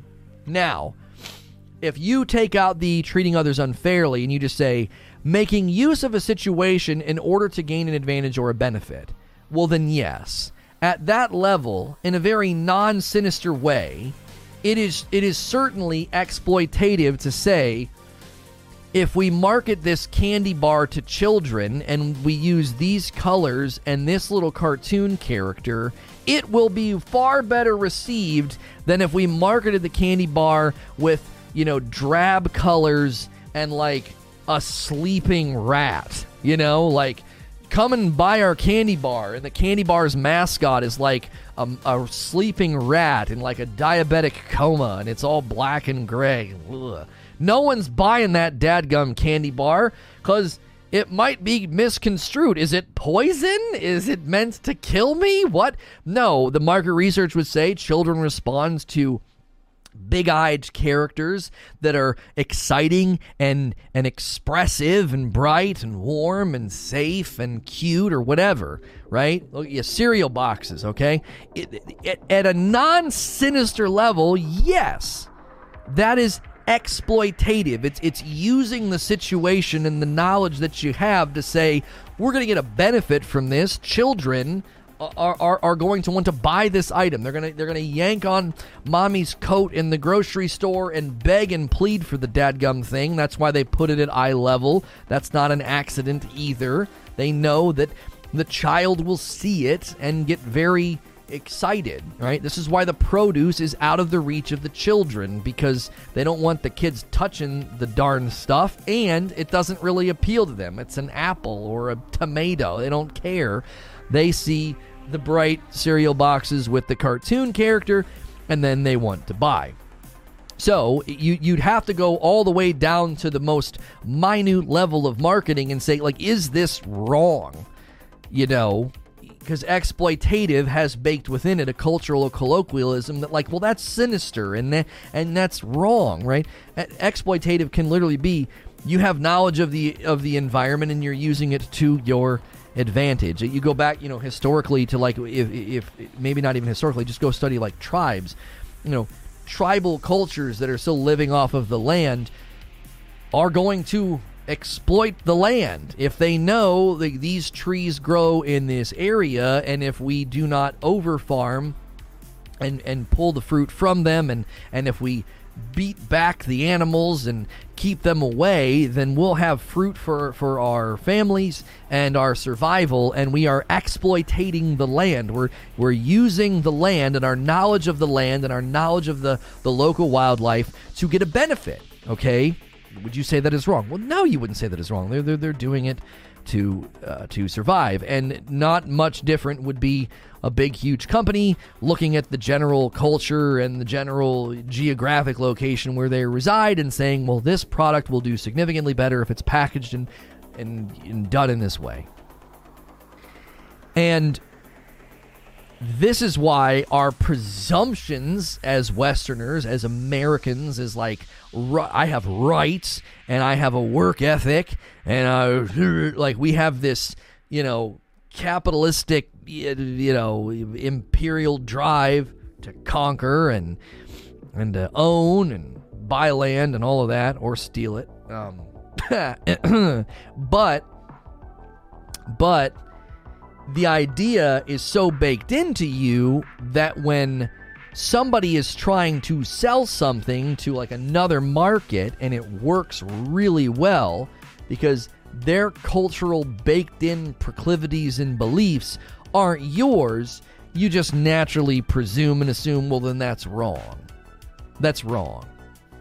Their knowledge of sort of an Asian cultural honor-shame public social integration with gaming is a great seedbed for vanity and power-oriented microtransactions. That's wrong. Why?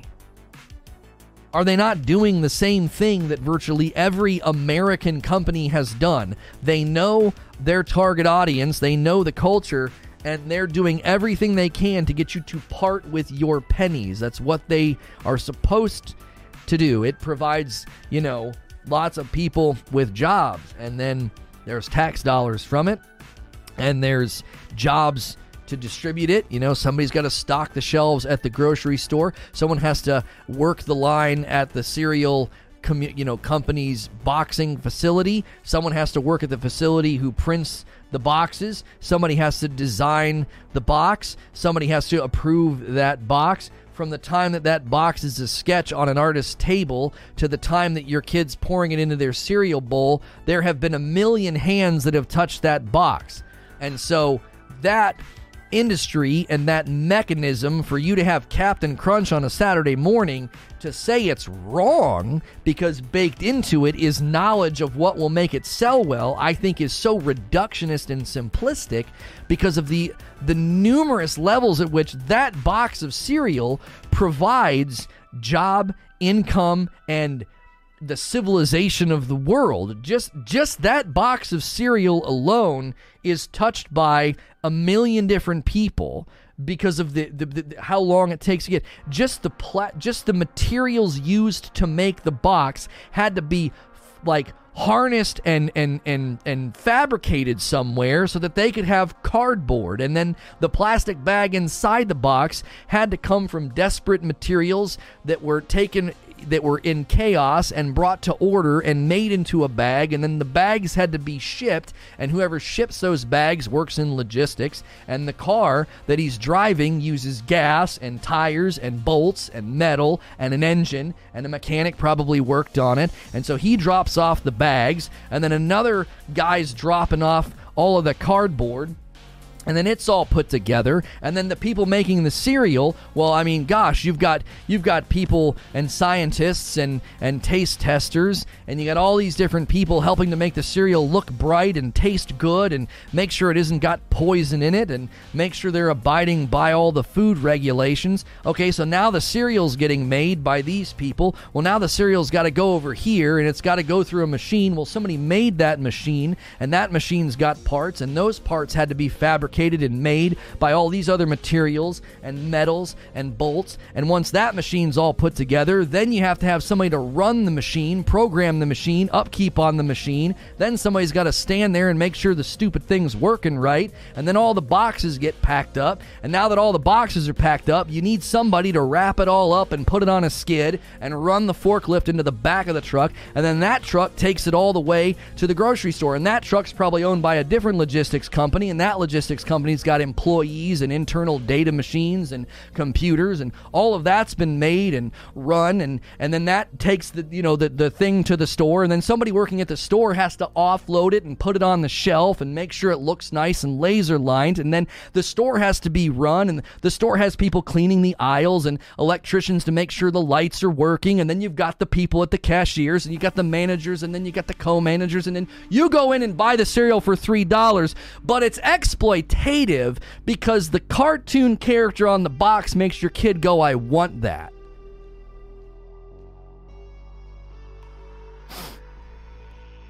It's a box of cereal. And yet, every level, every part of it, every facet of how that box of cereal comes to be can't be reduced to, well, it's exploitative because a marketing team figured out how to make this likable by children.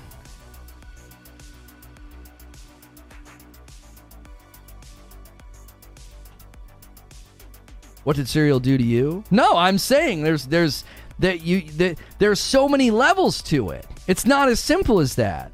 Microtransactions, vanity items, power in a video game. There is an entire industry. There's 1,000 hands that touch that stupid, skirt that you can buy in the Lost Ark microtransaction store.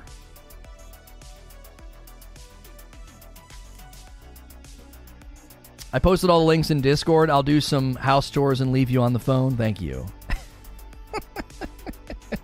I missed that. Could you run? Everybody's making the same joke. Could you run through that one more time? Yes.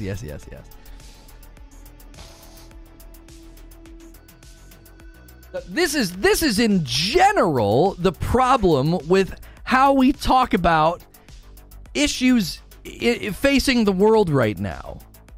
Everybody acts as if it's just a box of cereal that is in some way, and I'm not saying anybody was arguing this, but it's a microcosm of what we do. Is it not like, well, this box of cereal is offensive because it's exploiting the psychological neuron firing of my child by using a cartoon character in the color red, and that's wrong. And it's like, well, there's so many other things that went in this stupid box of cereal. Just don't buy it.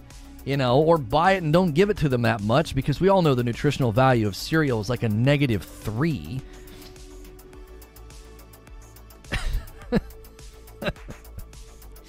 But this is what we do. We see people in the same way. We see a comedian or a celebrity or a streamer, and we do the same thing. We reduce them to just being a box of cereal. And we don't see the thousands of things that led to that moment of that person being who they are and what they're dealing with. And that's the general problem. So when we look at the cultural differences between an Asian market and a Western market, and we talk about the knowledge of that being exploitative to sell those items, I'm like, I don't know. I just don't know if it's that simple. I think it's more complex than that. Whose fault is it that, thousands of years, post-war and medieval contexts and you've got the history of people's, the Mongols and everything else, like overthrowing this empire and that empire and this, and then whose fault is it that traditions get passed down and philosophies and beliefs and religious ideas or mystical ideas that ingratiate a people with an idea of honor, shame, or a caste system, or accepting where you are, whatever it is. No, you can't really blame anybody for that, right? Like social norms and culture is like a living, breathing animal that like everybody sort of contributes to over time, and then before you know it, you don't know what the thing is. Even if you know what the thing is, you don't really know who built it. It's just sort of there, and if you try to figure out how it got there, that's not really going to give you a person or a scapegoat to blame. You're just going to sort of say, well, this is how we got to this point right now. If we study history and look at leaders and look at ideas and how those ideas planted in the minds of the people, and how planting in the minds of the people was greater or less likely to happen because of the the proclivities and the prevailing beliefs of the time. And now there's honor, shame, assumptions in this millions of people, and so they're more likely to spend money on a vanity item or a power item. I don't know, who do you blame for that? And can you blame a company for saying, oh, well, this is a trend, let's make money on this trend? Is this a trend? I don't know. Can you make money on it? Sure. Is that wrong? Here we go. What are these?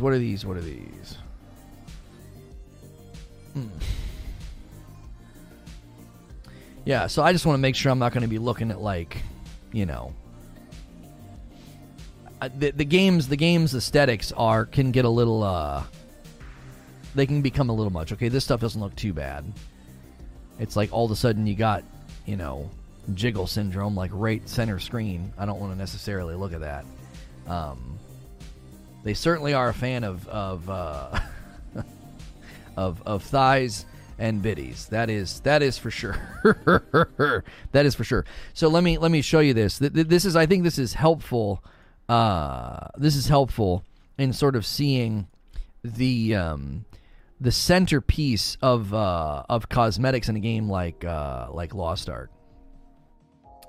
So you can see a very, very, very strong focus on cosmetics here, to look cool, to be cool. So this is a very, very central piece to the game. It's undeniable.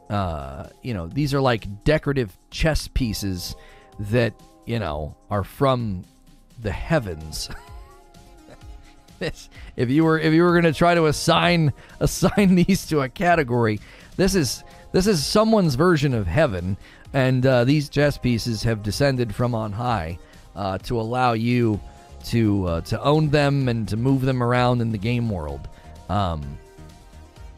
Wait until people find out they've been exploited their entire lives. They just don't like the curtain being pulled back. It's very unsettling. Right. Now, clearly, again, there's an undeniable trend. I mean, there's an undeniable trend that the women are kind of, there's a lot of them that is visible, and the men look like they're wearing pieces of a mountain or a transformer. This is not uncommon in gaming. Certainly, it most certainly is not uncommon in Asian market games. So you gotta kind of take that for what it is. If some of the classes are gender locked, so if you would prefer to play as a dude because you'd like to be clothed, or vice versa, maybe you prefer to run around in lingerie while killing demons. I don't judge you for that, but because of the gender locks, you might not be able to pick the class that you want if your desire is to look a certain way. So that has to be obviously considered.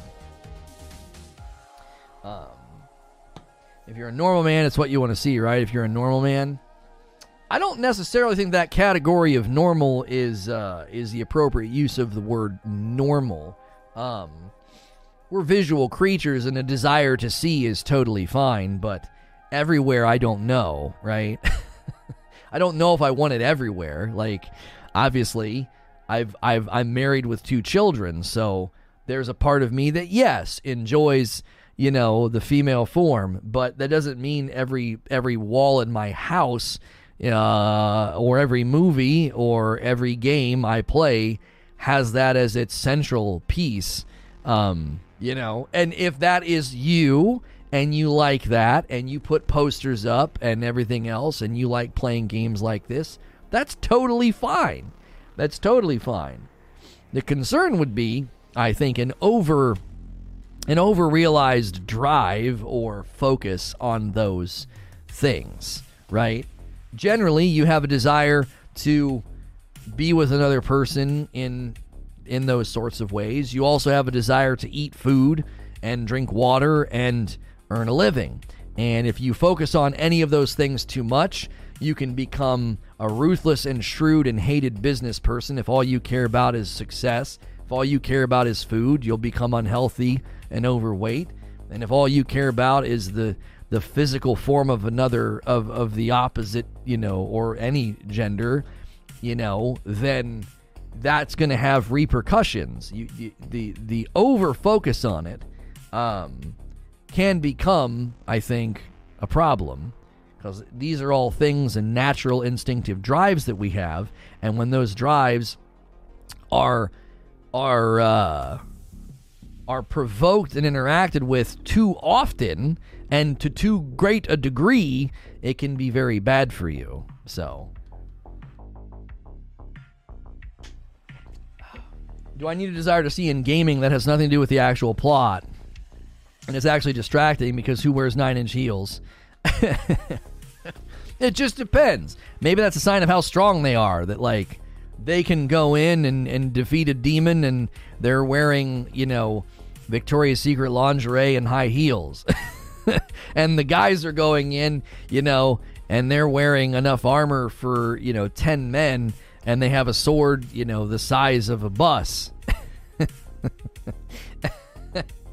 Lona loves the chiseled chin on a man. I remember the stories you told in the past. No, it's not a chiseled chin. You're misremembering. I talk about jawline. Jawline is so key. It's so key to a person. I think it's just so key to a person's beauty, right? Like, I think my wife has a wonderful jawline. It's one of the things that attracted me to her, right? It's very strong. If you look at some of the people that I think are the most attractive, whether it's Anna Kendrick or Gal Gadot or Keira Knightley, even what's the girl? She was in Black Widow with Scarlett Johansson. Everybody's obsessing over her now. Pugh, what's her name? Something Pugh. My gosh, what a jawline, right? She's just got such a strong jaw. I think it's one of the greatest features a person can have is a very strong jawline. Next in line with that would be like facial symmetry, eyebrows, good smile and all that. But a strong jawline can go a long way. Jason Momoa is in another category. Yeah, Florence Pugh, yeah. Her jawline, like I've seen some pictures recently and I'm like, my goodness, no wonder people think she's beautiful. That she looks like a regal sculpture of like a queen or something. Like that the neck jawline area, I think can create and evoke such power and strength. I don't know. That's how I'm wired. I think, wow, we've been watching Downton Abbey, and the one character, Sybil, her neck and her jawline were just so strong. I thought everybody's focused on these other characters in the show. I was like, she's the one everybody should be looking at. She's beautiful, and she's so nice, and she's so kind, right? It's that jawline, man. Does Gal have a strong jawline? I think so. Maybe not strong, but dadgum carved from some magical stone or sculpture. I don't know where she came from. So she's proof that aliens exist, right? Like somebody carved her from stone and like tapped her with a wand and she just came to life. But in video games, I do. I think that, to each their own, sure, to each their own. But, this is how I look at it. If that's what you like, if you like consuming this type of, media, you have to consider that everything you do, nothing you do is, what's the word I'm looking for? Effective. That's not a word, right? Nothing you do is anti-causal. Nothing's neutral. Nothing is neutral. Everything you do, everything you consume, does something to you, okay? So if you sit every day and you consume angry, speeches, and it's riddled with hate or cynicism and bitterness, and you consume that every day, and you wake up and you listen to it, and you listen to it on your way to work, and you listen to it on the way home. You're not going to do that and have the disposition of like Mr. Rogers, or a very bubbly person. It's going, right? It's going to have an effect on you. Music can do this. It can raise us up into the heights of feeling almost euphoric, and as if we've got a glimpse into a mystical realm that isn't here. That music can do that, and speeches and things can do that, and movies can do that. You get very excited, emotional, or angry when a character wins or the bad guy does something you don't like, right? It has an effect on you. The art influences you in a way that you don't want to understate it. You should be very careful with this. Art and plays and books have shaped the course of history to a certain extent, right? It does. It shapes the course of history, like the way that humans think about things and the way that people think through love and war and tragedy. This is all, been heavily influenced by the arts and by what you consume. And so if you're consuming on a regular basis,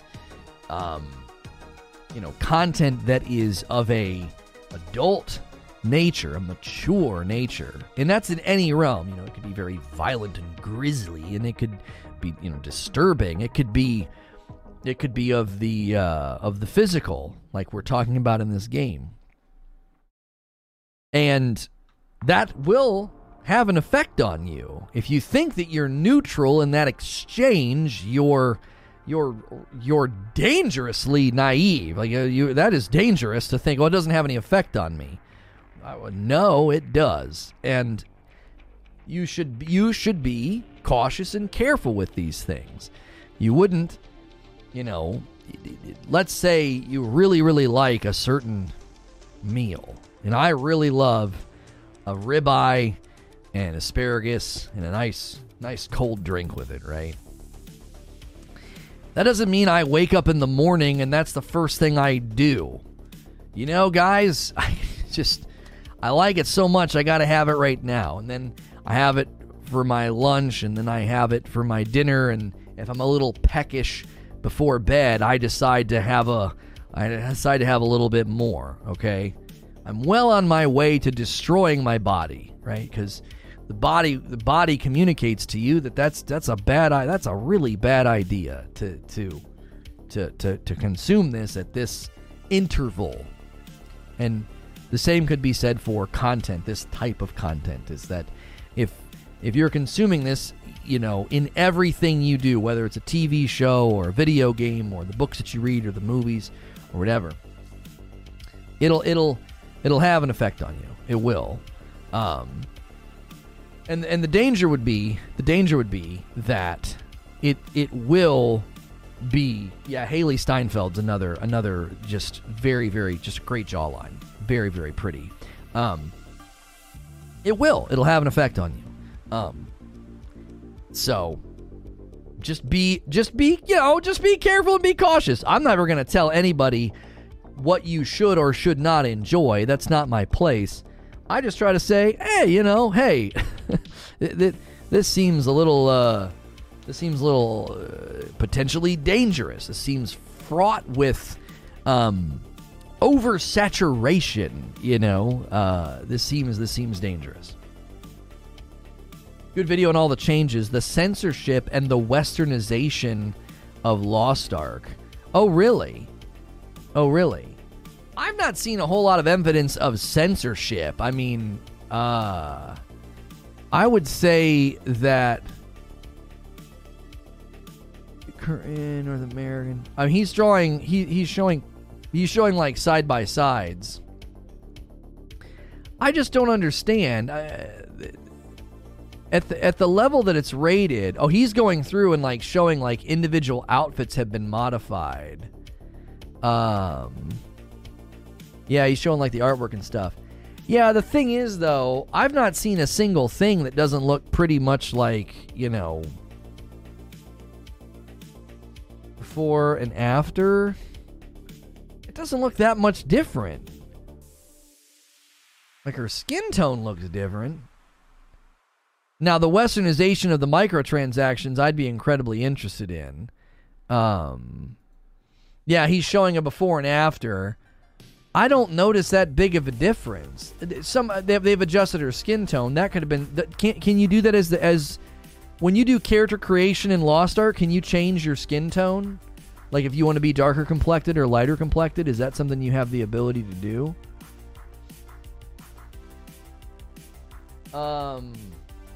Namely, the recent beta testing revealed some of the changes Amazon Game Studios have prepared for the Western audience, and they are already controversial. Alterations to the starter armor, for example, will not sit well with those who wanted characters in revealing clothing. While more cleavage or displays of other assets are to be the taste of some fans, others will likely be glad to have the altered armor that actually looks like it could protect the body part or two.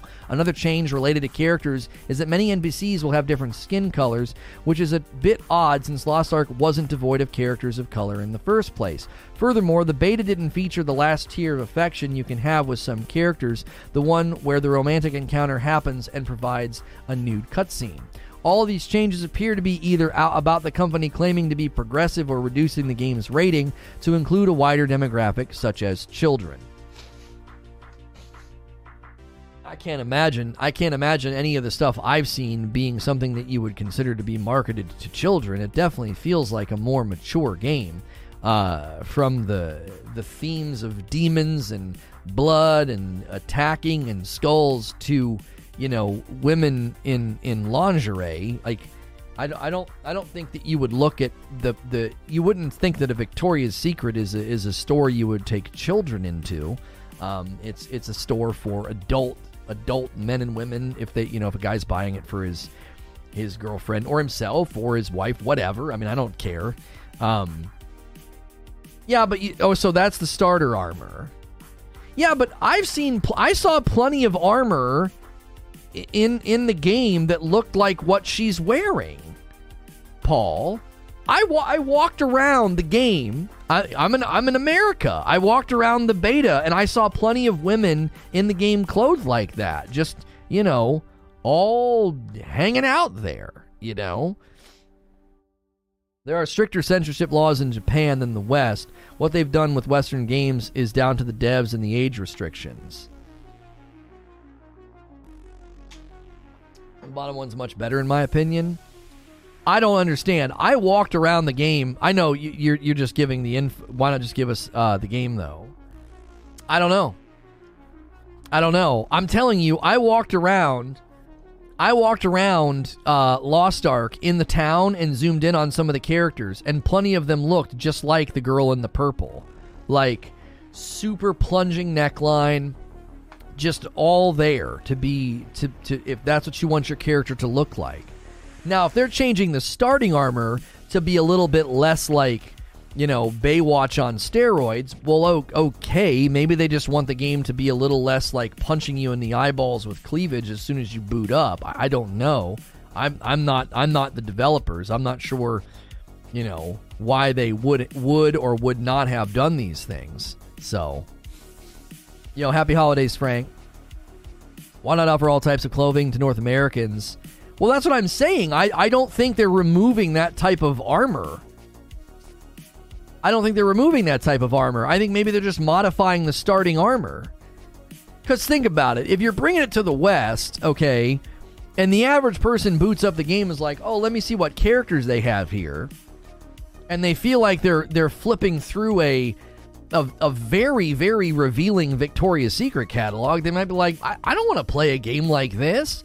You don't even have to be like a prude or like a hyper conservative or hyper modest person to be like, I don't want to necessarily play a game that looks like that.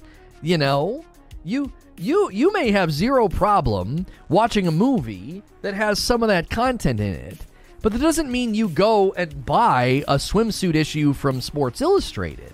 It doesn't mean that you go and consume that. You don't go into Victoria's Secret and just walk around like oogling the advertisements and the posters, right?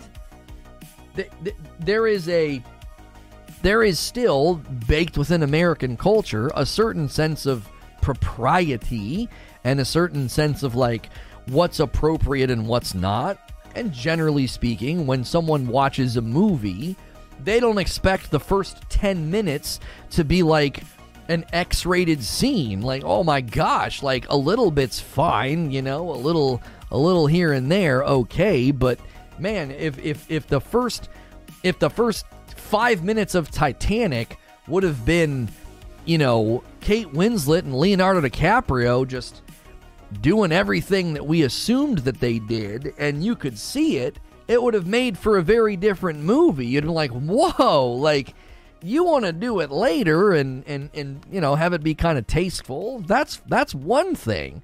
And so, in the West, the first time you boot up this game, if you're going through character selection, and it looks like a Victoria's Secret catalog, you might be like, I didn't know that was this kind of game, and you're going to uninstall. Now, later on, if you see those clothing options, you'd be like, oh, well, I prefer not to dress my character like that. I've got plenty of other options. I want to look like I'm going to war as opposed to going down the runway in New York, and that's totally fine. And flip it around. If you want to look like that, then go for it. If you want to look like a Victoria's Secret angel that's killing demons in Lost Ark, go for it. No one's telling you that you can't do that. And so I worry sometimes that we overstate this. Like, we're so quick to say something is woke or censorship, and we're misusing these terms on a pretty regular basis.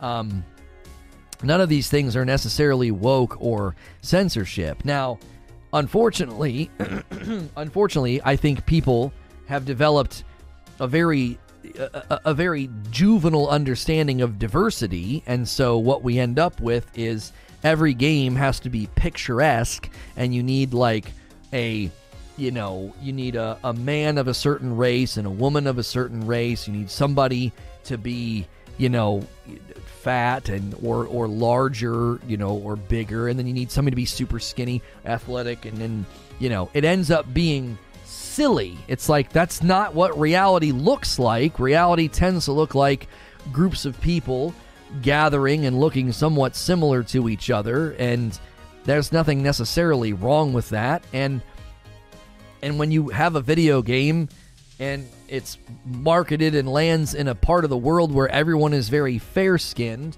then a lot of the characters are going to look fair-skinned.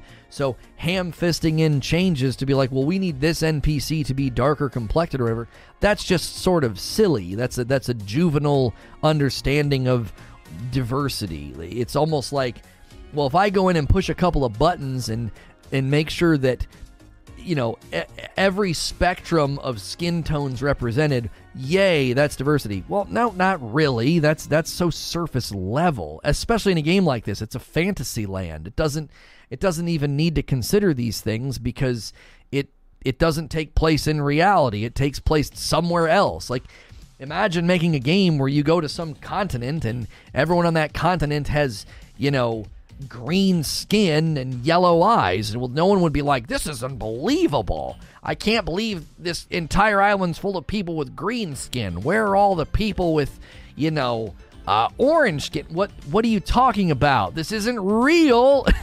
And there are portions of the world where that's just generally true, you know?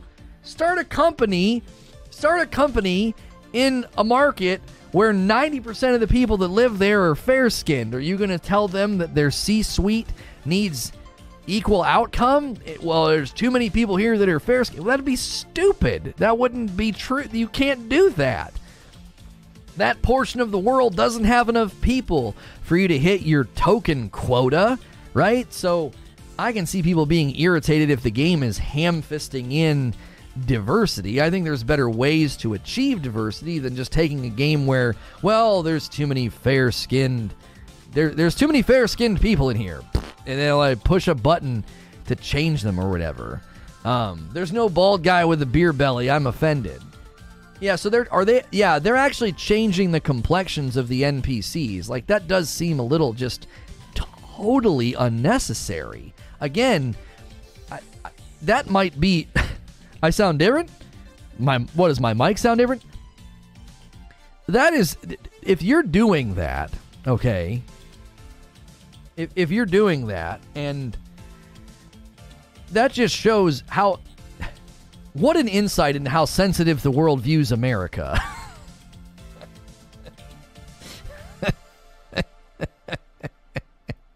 They're like, you're sending that game over to the States, right? Yeah. Well, you better go in and you better sprinkle some diversity dust on the game, because if not, people are going to get angry. Like, what an indictment.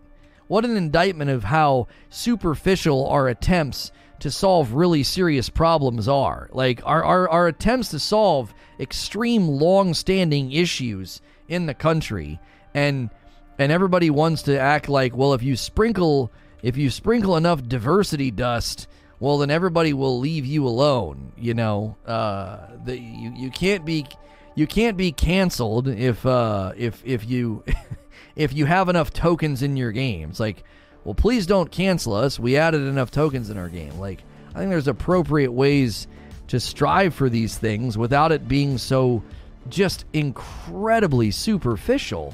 I don't know. It doesn't seem like you're achieving anything. It seems like you're just nervous there'll be some Twitter campaign, like, look at all these people in Lost Ark, and, you didn't do a good job. Like, what? How'd it all go? Huh? It was? My wife drank the Frickmas blend this morning, just straight black, no froth milk. She usually uses froth milk. Oat milk. Froth oat milk. I had to get the next stream scheduled. I wasn't even watching the clock. Good discussions this morning, for real. We're all surprised, not watching the clock. I don't think audio's messed up or anything. I don't know.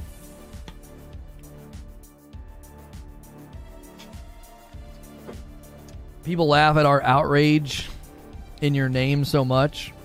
Look at how commercials and network TV took a hard 180-degree turn recently to ensure they cover all their bases.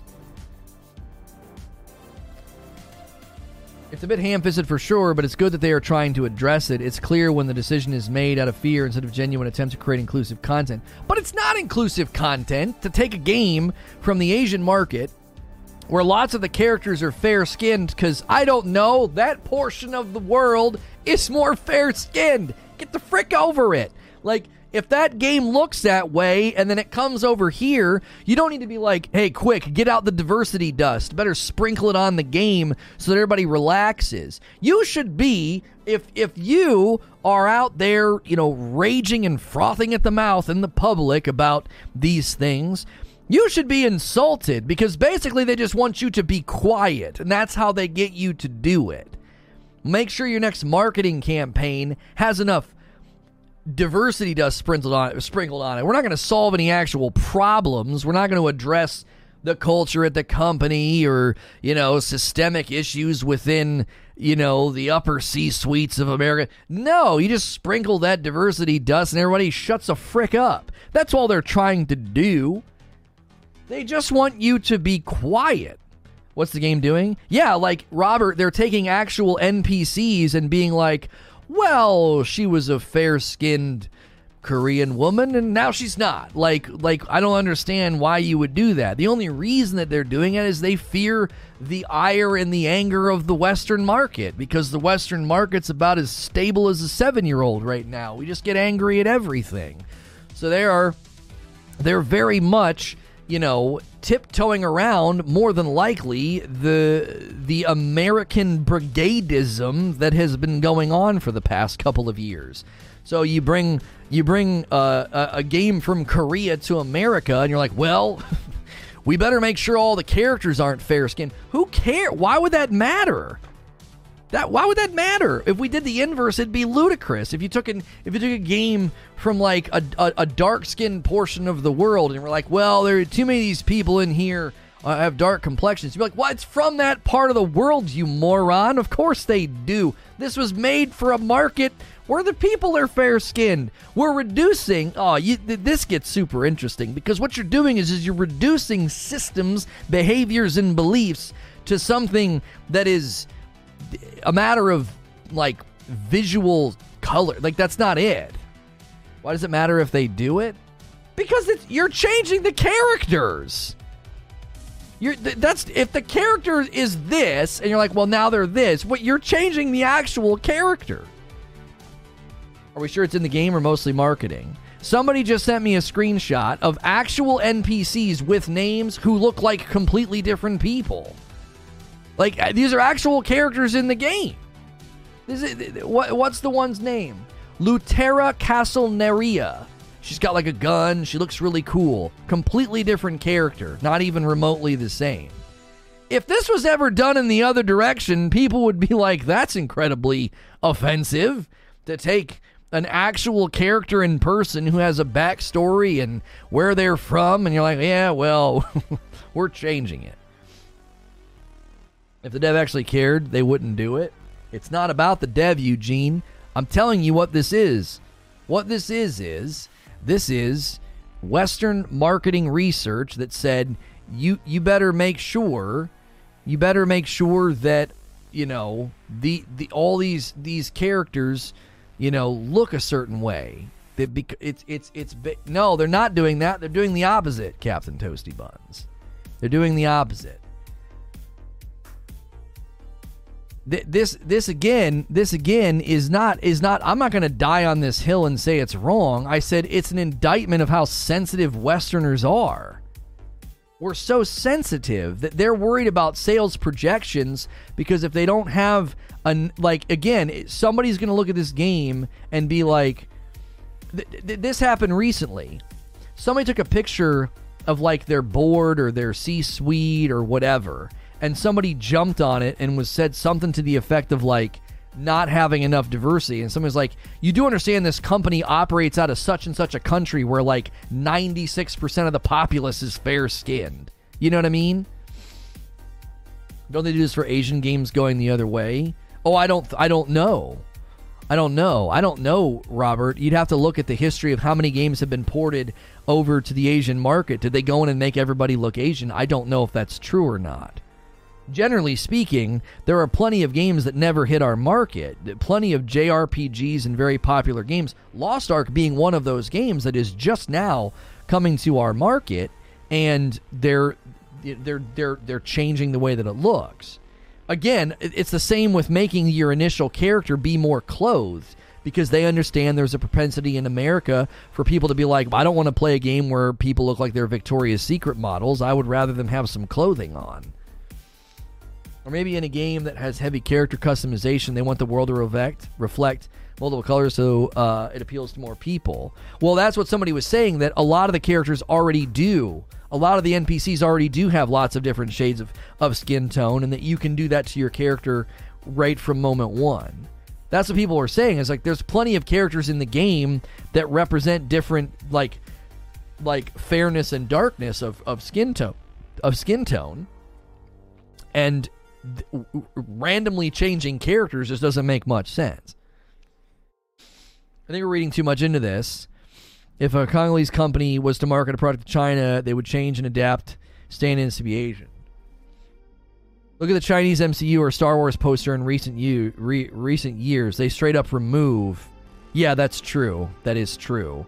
They remove, but they don't change. I would be interested to see, have there been any American games or Western games ported to that market where they change what the characters look like? Is this a common practice? Or is this just more of a Westerners really get upset right now if there's not enough, if there's too many fair-skinned people, so we need to change that in the game? Is it something that is new because of the West and where we are right now in 2021, or is this super common? Like, well, we have a Western game with, Western-looking persons, and we're going to bring them over to the Asian market. Do they attempt to make the characters look Asian? Are there games where they have done this? Destiny gave the Eververse an Asian later in their market. I don't know if that's a fair representation. And that Asian NPC literally sells items we can't buy because the Asian market buys those things and we don't. They actually sell exotics. So that's I don't know if that's the best example. That's an extra character, not a modified character. Do you see the difference? And it's also different because they're literally selling items that we can't buy. It's just Westerners are very sensitive. Including minorities in big productions is one of the few good things the politically correct movement is doing, if you ask me. Look at how people change their attitudes towards LGBTQ because of that. I don't agree with that. I don't think that's why people have changed their opinions. I think people have changed their opinions because they've been able to interact with folks and experience it firsthand and grow in empathy and sympathy. I don't necessarily think productions and video games forcing it does that. Now, I will say, really well-told stories that include that. I think that sitcom on Netflix because I'm safe for work, I can't say the name of it. It's called Craps Creek, right? I think shows like that have opened people up to the idea of, like, maybe I've been wrong in my thinking or unkind or narrow in my thinking. But I don't think if you just suddenly start shoving characters like that into stories in video games, I don't think it achieves that. Like, an established game. Just suddenly be like, hey, we're going to retcon that person's backstory and now they're this.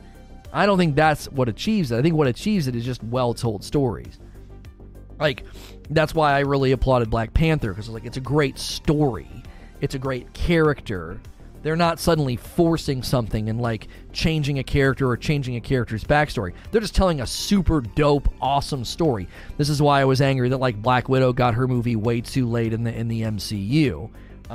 It was poorly timed, and I thought she deserved it a lot earlier because I thought she was a really great character. If you actually study the emotional depth and the transformation that ScarJo brings to Black Widow, it's actually excellent, and no one sees that because we all focus on the fact that she's a bombshell and she's hot, and it's like, well, that's not really what you're supposed to be focusing on. I know it's difficult because ScarJo is beautiful, but the actual, like, character arc they gave her, I thought was excellent, and she deserved her movie a lot earlier, and I thought that would have made people more, open, and it's subversive, right? You don't really know that it's happening. You're just watching a dope movie where the lead is a woman or the lead is a black man, and you accept it, and then all of a sudden you come out of it slightly changed. I don't think that happens when you're like, hey, we brought a game, we updated our game and we changed what people look like. That's not what I'm talking about. I think that, as I said, that is superficial. That is not an actual change. You're just doing, I call that diversity dust. There's a difference between, like, sprinkling diversity dust on your game and just telling a great story that changes people's perspectives on a person or persons that come from different walks and ways of life and beliefs as them. You're going to win people over a lot quicker that way. Yeah, there were, Noble. One of the tokens of the Wheel of Time is every time they go to a new area, what they look like, what their clothing customs are, what their romance customs are, that's all in the Wheel of Time. Now, he doesn't get deep down into descriptions. You never read in a Wheel of Time book about, there's no love scenes. you know when people are romantically involved because they go off and it's joked about or insinuated. But they're never talking about, like, the removal of clothes and this and that and blah, blah, blah. That's not in the books. It's always heavily insinuated. And in the Wheel of Time, yes, I'm fairly certain there was lots of insinuation about some of the Aes Sedai were kind of into each other, and some of the Aes Sedai had multiple husbands. And then when you'd go into different regions, some people were very fair-skinned and tall. Some people would have more darker skin complexions. Some people wore extremely revealing clothing. Some people didn't. Like the Green Ajah are more likely to wear very plunging necklines because they're into marrying their warders. They're into men. And, you know, the reds are more ruthless and the blue are more reserved, and like the yellows, I think, are very intellectual or whatever. A lot of those trends are in the books, yes, in the Wheel of Time books. It's actually a very, very diverse. They don't ever really describe the people of the two rivers because that definitely felt like nobody looked similar, you know? There's supposed to be things about one of the characters you notice, like, that they're different with respect to, like, their body and hair and everything. You're supposed to notice that, but I don't know if they ever describe the two rivers as being a certain, like, complexion or race or something, because one of my friends was like, I felt like they really forced, you know, they forced diversity on the two rivers, and I was like, I don't remember reading it and being like, oh, the two rivers are a bunch of white people. I don't remember ever thinking that. I remember that one member of the Two Rivers group really stands out because of stature and hair color, but outside of that, they were never. I don't remember them being, like, described. You know what I mean? Was there some public statement from the game company addressing the change? No, people were just combing over the assets, Robert, and they were like, this is all very different. Like, it's super easy to see when a woman, when you pick a female character and her starting armor is, like, super revealing lingerie, and then in the West she's kind of covered up, right? And then they started looking at the NPCs and they're like, that's a different person, that's not the same NPC, right? It would be like Ikora suddenly being like Korean or white. It'd be like, that's not Ikora. It would be confusing. And that's what people are saying, is like, you're literally changing the like the ethnicity of main characters or NPCs. Maybe they're not main characters, but they're NPCs, right? I don't think the changes matter. The company they have addressed the changes. Oh, okay. I wasn't sure if they actually said anything. I just saw videos, like, talking about it. They were like, they're changing the game, and everybody gets mad. It seems like a region adjustment. Possible.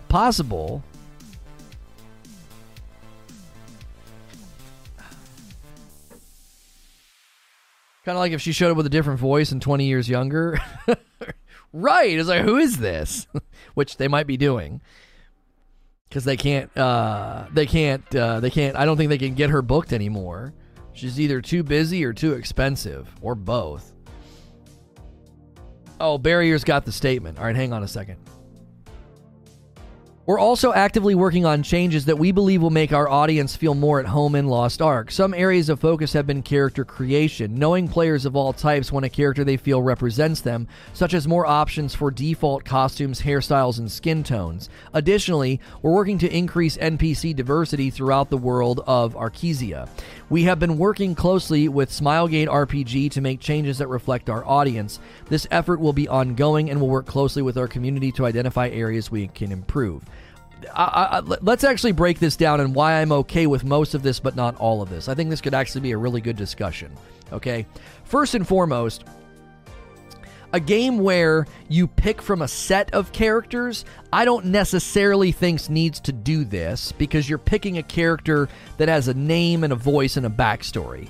So when you're picking a predetermined character like Roland in Borderlands, I don't need to be able to make him look different. I don't need to be able to make Roland white. Okay, that's not important, because I want Roland to be Roland. Okay, that's it.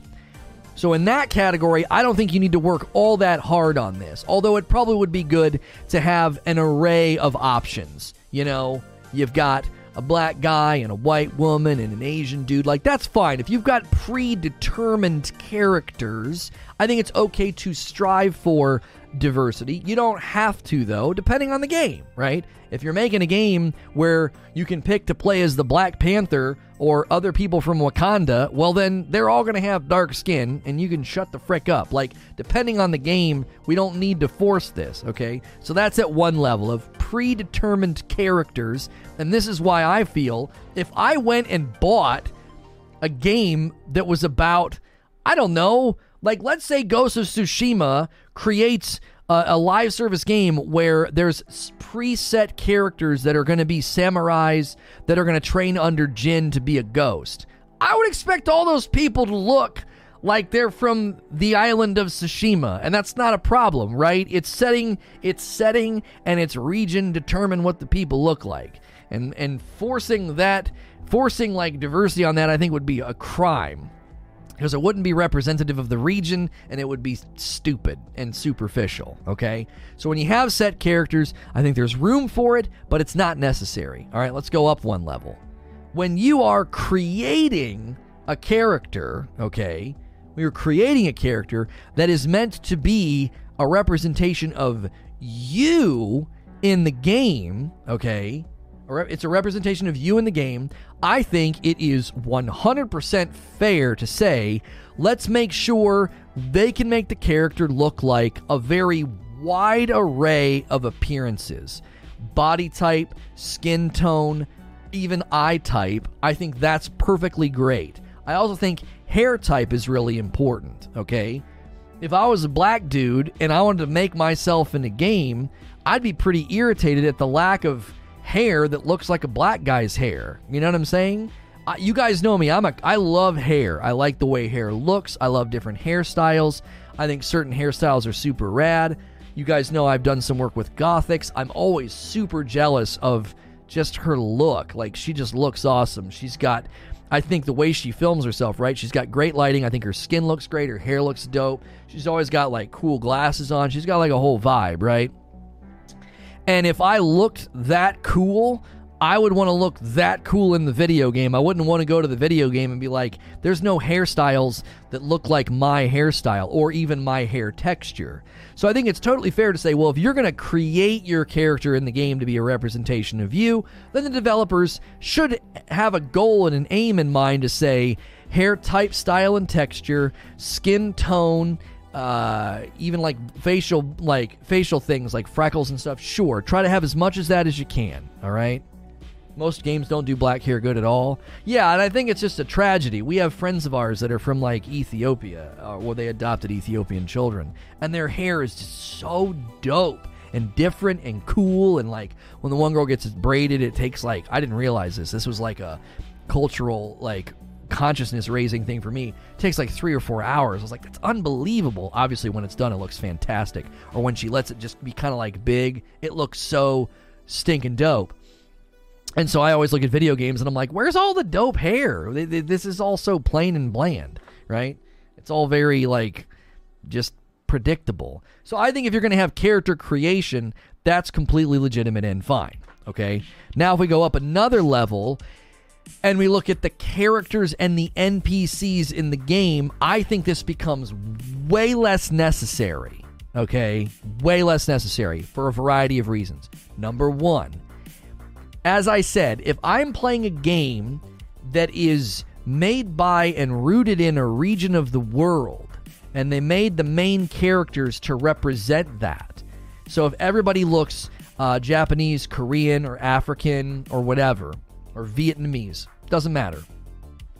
And the developers and everything, they're from that region of the world, and those NPCs represent that. I think we do a disservice to the game by acting like, hey, I'm putting myself in the game to journey into this world, so I make my character look like a guy with a beard and like a spiky, froopy, stupid pompadour, and I'm a light-complected person, and I thrust myself into this world. I want to go interact with the people of the world as they were created, in the same way that if I boarded a plane to go to Korea, I wouldn't be like, are there any people that look like me that can help me in the restaurant or the hotel or whatever. Like, I wouldn't give a crap. I'd like, no, I want to go experience your culture, your customs, your food, your clothing. I want to see it all. I want to soak it in and just be like, this is so neat. It's why when I play Ghost of Tsushima, I leave the Japanese voice actors on, because that's part of the experience to me. Just hearing the percussion-like, Japanese enunciation. I love it. It's so rich sounding, and I think it's incredibly important. So in this game of Lost Ark, I know it takes place in a fantasy world that doesn't exist, but its origin is Korean developers, and so the characters largely look, a lot of them, not all of them, mind you, there are darker complected characters in the game. So that's how I break it down. I think these things become less important at certain levels and more important at certain levels. I believe diversity of appearance is the most important at the level of character creation, because I'm making a representation of myself in the game. I don't need to see that representation in the characters that are NPCs if this game was developed in another region or if it's about another region. Like, I wouldn't expect to create a character and be walking around Wakanda and being like, I don't understand why all the characters are dark-skinned. It would be like, you're a freaking moron. Like, it takes place where that's what people look like, you dum-dum. Like, of course they look like that. You're just being stupid. And in a similar way here, it's like, Lost Ark's in a fantasy realm, but because the developers that are in that region of the world, they made lots of the characters look that way. I don't think that is necessarily in need of the, as I call it, the diversity dust. I don't think you have to sprinkle that on the NPCs. I think it makes perfectly good sense to be like, hey, America is very diverse, and if we're going to sell a game in an American market and they're going to be creating characters, let them change their hair and skin tone to look like themselves. That's super important. Nobody's going to want to boot up a free-to-play game and be like, oh, I can make a character, and their character looks like Dave from accounting instead of themselves. Like, they're not going to like that. You know what I'm saying? Imagine going to a different country and just walking around with a permanent filter that makes everyone your own color. What an insane concept. But it's fine in a video game. Right, I just don't see the point of it. Wakanda's in Africa, not a fantasy world. Kareem, sure, but okay, let's take it another way. Let's say an African-based development company made a really super dope game, and there was this awesome world that you would travel to, and all this cool stuff was in it. And it was very clear that the game was influenced by the dress styles and the customs, the accents, and the appearance of African persons, okay?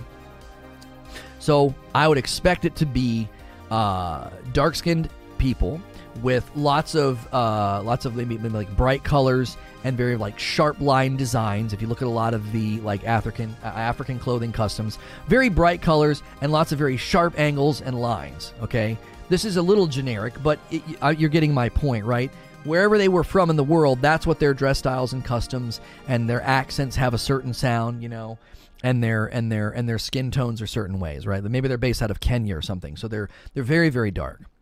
I would not expect that game to come over to America and change the appearance of the base NPC characters, because I would understand and acknowledge, oh, well, it's a fantasy world, but the developers themselves are based out of Kenya, and I would expect the game to, in some respects, represent that.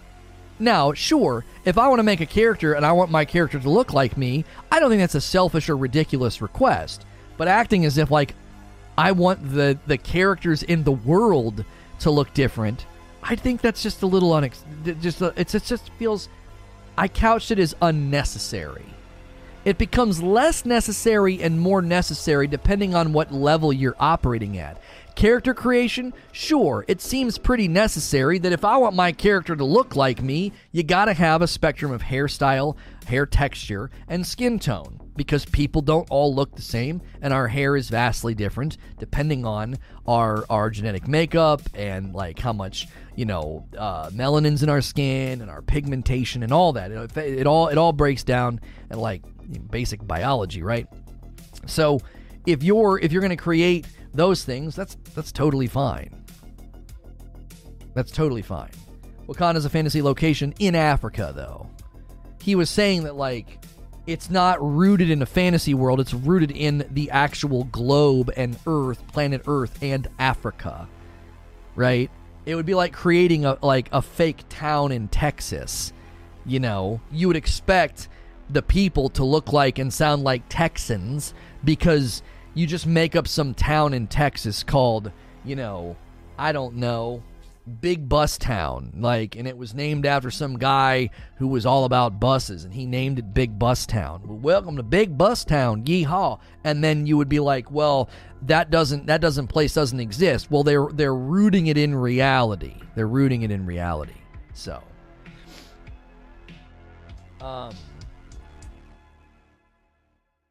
can censoring of female legs be disabled? It's path of the package Korean MMORPGs. I'm enough to be told if I cannot see. What's your issue with female legs, Amazon? Oh, wait, hang on a second. Hang on. Let's read this. Somebody responded to censorship of the women.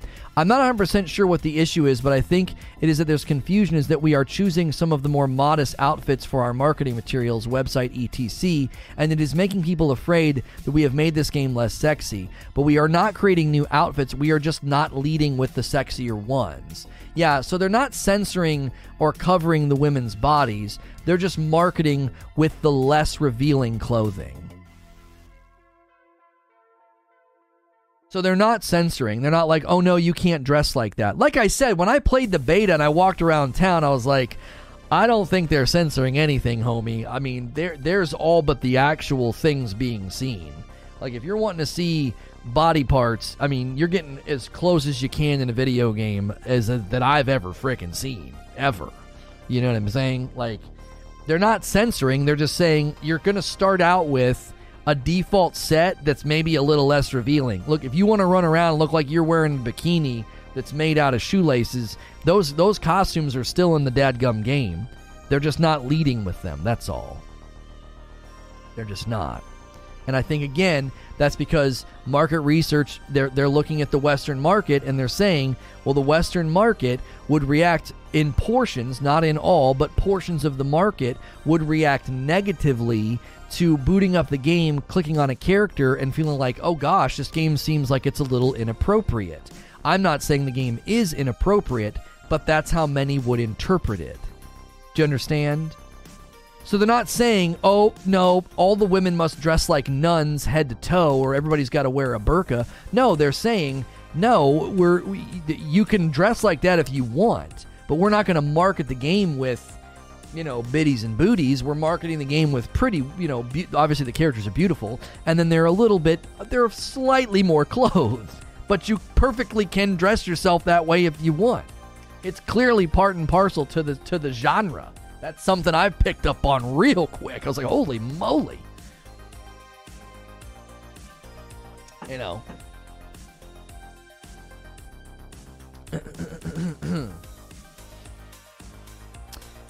You bet your left cheek that I want my female characters in the game to be wearing shoelaces. That's totally fine for you.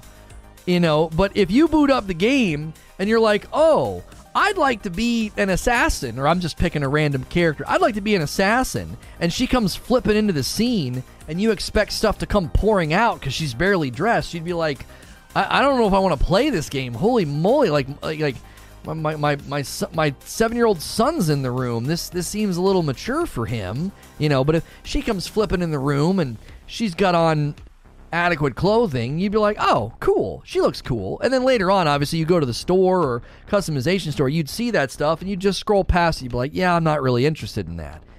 That's more than likely why they're doing it. So, when you're a Lost Ark fan for over 5 years and you want to play the original vision of the game, well, I don't think the original vision of the game necessitates, you know, the clothing.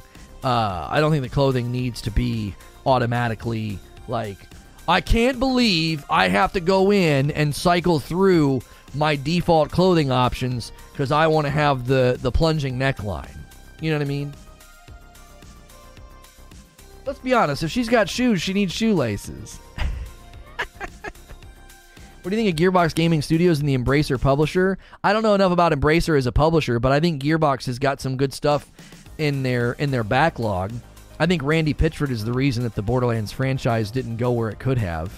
I don't like to place blame on an individual person, but I think his pride and ego got in the way of what could have been an amazing trilogy of games, and instead he wanted to branch out. They didn't want to be known as the Borderlands developers, which is just pride and ego and foolishness. And instead of making the third Borderlands, they made, Battleborn, which was, even if Overwatch wouldn't have landed, Battleborn was just a travesty of a game. It wasn't well thought out. It wasn't well built. It certainly wasn't going to scratch the itch of their main PvE loot-based audience. And unfortunately, I place most of the blame on him because I know most of that came from him. And sadly, I think it hurt Borderlands 3 in a way that was undeserved. But what are you going to do? You can't put the cat back in a box. My wife walks by and says if she can do that in those heels, she's a better woman than me. I was saying that earlier, Creature. I was like, maybe they're passively telling us that women are way stronger than us because they can go into battle wearing lingerie, and the guys are going into battle looking like they're wearing, dinosaur bones and pieces of a transformer for protection. And the woman's like, what do you need all that for? I'm wearing a nightie. I'm wearing a friggin' nightgown. I'm fine. High heels and a nightgown. I'm ready to go. And the guy's like, I need all this armor. Maybe that's really what's happening. It's a very subtle way of saying that, men are weak. This just in. YouTube streamer says men are weak. Oh, golly. There we go. Guys, we're going to be shifting gears shortly. We have another topic scheduled for today. Star Wars Eclipse. I got an update for you. Problems in the early stages. Problem with the engine. Problems with staffing. Problem with what the public thinks. It's going to be a good one. Don't go anywhere. We're going to shift gears in just a moment. Do me a favor, if you haven't done so already, take our poll in the chat. We only need 10 more likes for 300 likes. Pretty good turnout on the poll. I know this game is a little bit not on the menu right now. There's not much going on with it. It certainly isn't even here yet, but we are going to be covering this game when it comes out. The gameplay coverage we gave it actually did very well, so if you're interested in Lost Ark, remember to hit subscribe and the bell button so you don't miss my daily coverage and my daily live streams. So thank you to any of the new subs that are here today, any new members, coffee orders. If you get a shirt from 80s Tees or Display, use those commands in chat. So I'll be right back. Don't go anywhere.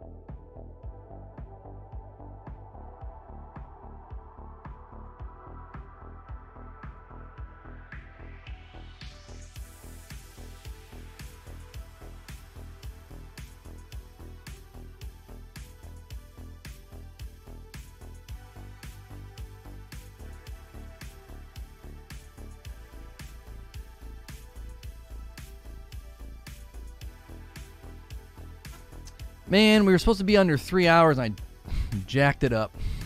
Oh well. Let's shift gears though. Star Wars Eclipse. I'm not going to show the trailer because Star Wars gets really... They get a little, you know. They get a little, you know. So we're just going to put Star Wars Eclipse up there. Get your thoughts on Wheel of Time. Do you feel they were doing a good job following the book? I'm almost all the way caught up, Kat, and I think, yes, I've been thrilled with how they've made it. I'm a little worried about they want like romance angles and people sleeping together and stuff. That's not super prominent in the books. And so I'm a little worried that's going to become too prominent. There was a scene in one of the recent episodes with the Aes Sedai, and there were like lots of topless women, and you couldn't really see them. It was sort of like they were out of frame and kind of blurry, because there are lots of customs like that in the book where no one's got clothes on, but it's not done in a way that's meant to evoke like, ooh, it's not meant to be, no pun intended, it's not meant to be like titillating. It's meant to be just establishing different customs. And so I hope it remains in a rating where like that doesn't take over the show. I think it would have greater reach without all that nonsense because it's on Amazon. It can remain TV 16 and still be a really, really great show. So I hope they don't start to really focus on those things too much. Like in the first episode, there's two characters that sleep together, and I'm like, that wasn't in the book. What the frick? Like, so I don't know. I don't know. It's worrying. It's worrying if that becomes it's not prominent now. It's very infrequent, but the worry would be they would increase its frequency. That would be my only concern. I think they've done it in a way where it's like, okay, all right, that was fine, but then immediately I get worried. I'm like, because that obviously gets you ratings, right? When you know folks are taking their clothes off, that's stuff that gets people to watch. So that's my only concern, and not because of my own personal beliefs about entertainment. I don't consume that kind of content. My concern would be that's not prominent in the books, right? That's not prominent in the books. It's not meant to be about like people jumping in the sack together. That's not what the books focus on. So, a new Batman trailer, nice. All right, let me get you guys some stuff here. Because the one scene, my wife was like, oh my goodness, because the one woman walked up and like did something, and it was very clear, like, oh golly, she's got him right out there for everybody to see him, and it was from the side, but it was very much like, oh wow, like, she's like a very busty character, and it sort of took us by surprise. Like, we're not like that. We're not like, oh no, like, oh my goodness, like that's not how we're wired, but we definitely don't consume that kind of content. So, like, I don't shut something off immediately just because there's, like, a little bit of a scene like that or something. I just immediately am like, hopefully that doesn't become the focus. So, let me give you the link of where we are headed. We will do live redirect. Oh, let me end the poll in chat. And live redirect should work. Let's do this. It's a Star Wars Eclipse update. How many episodes you watch? I think all but the finale. I think I've watched all but the finale.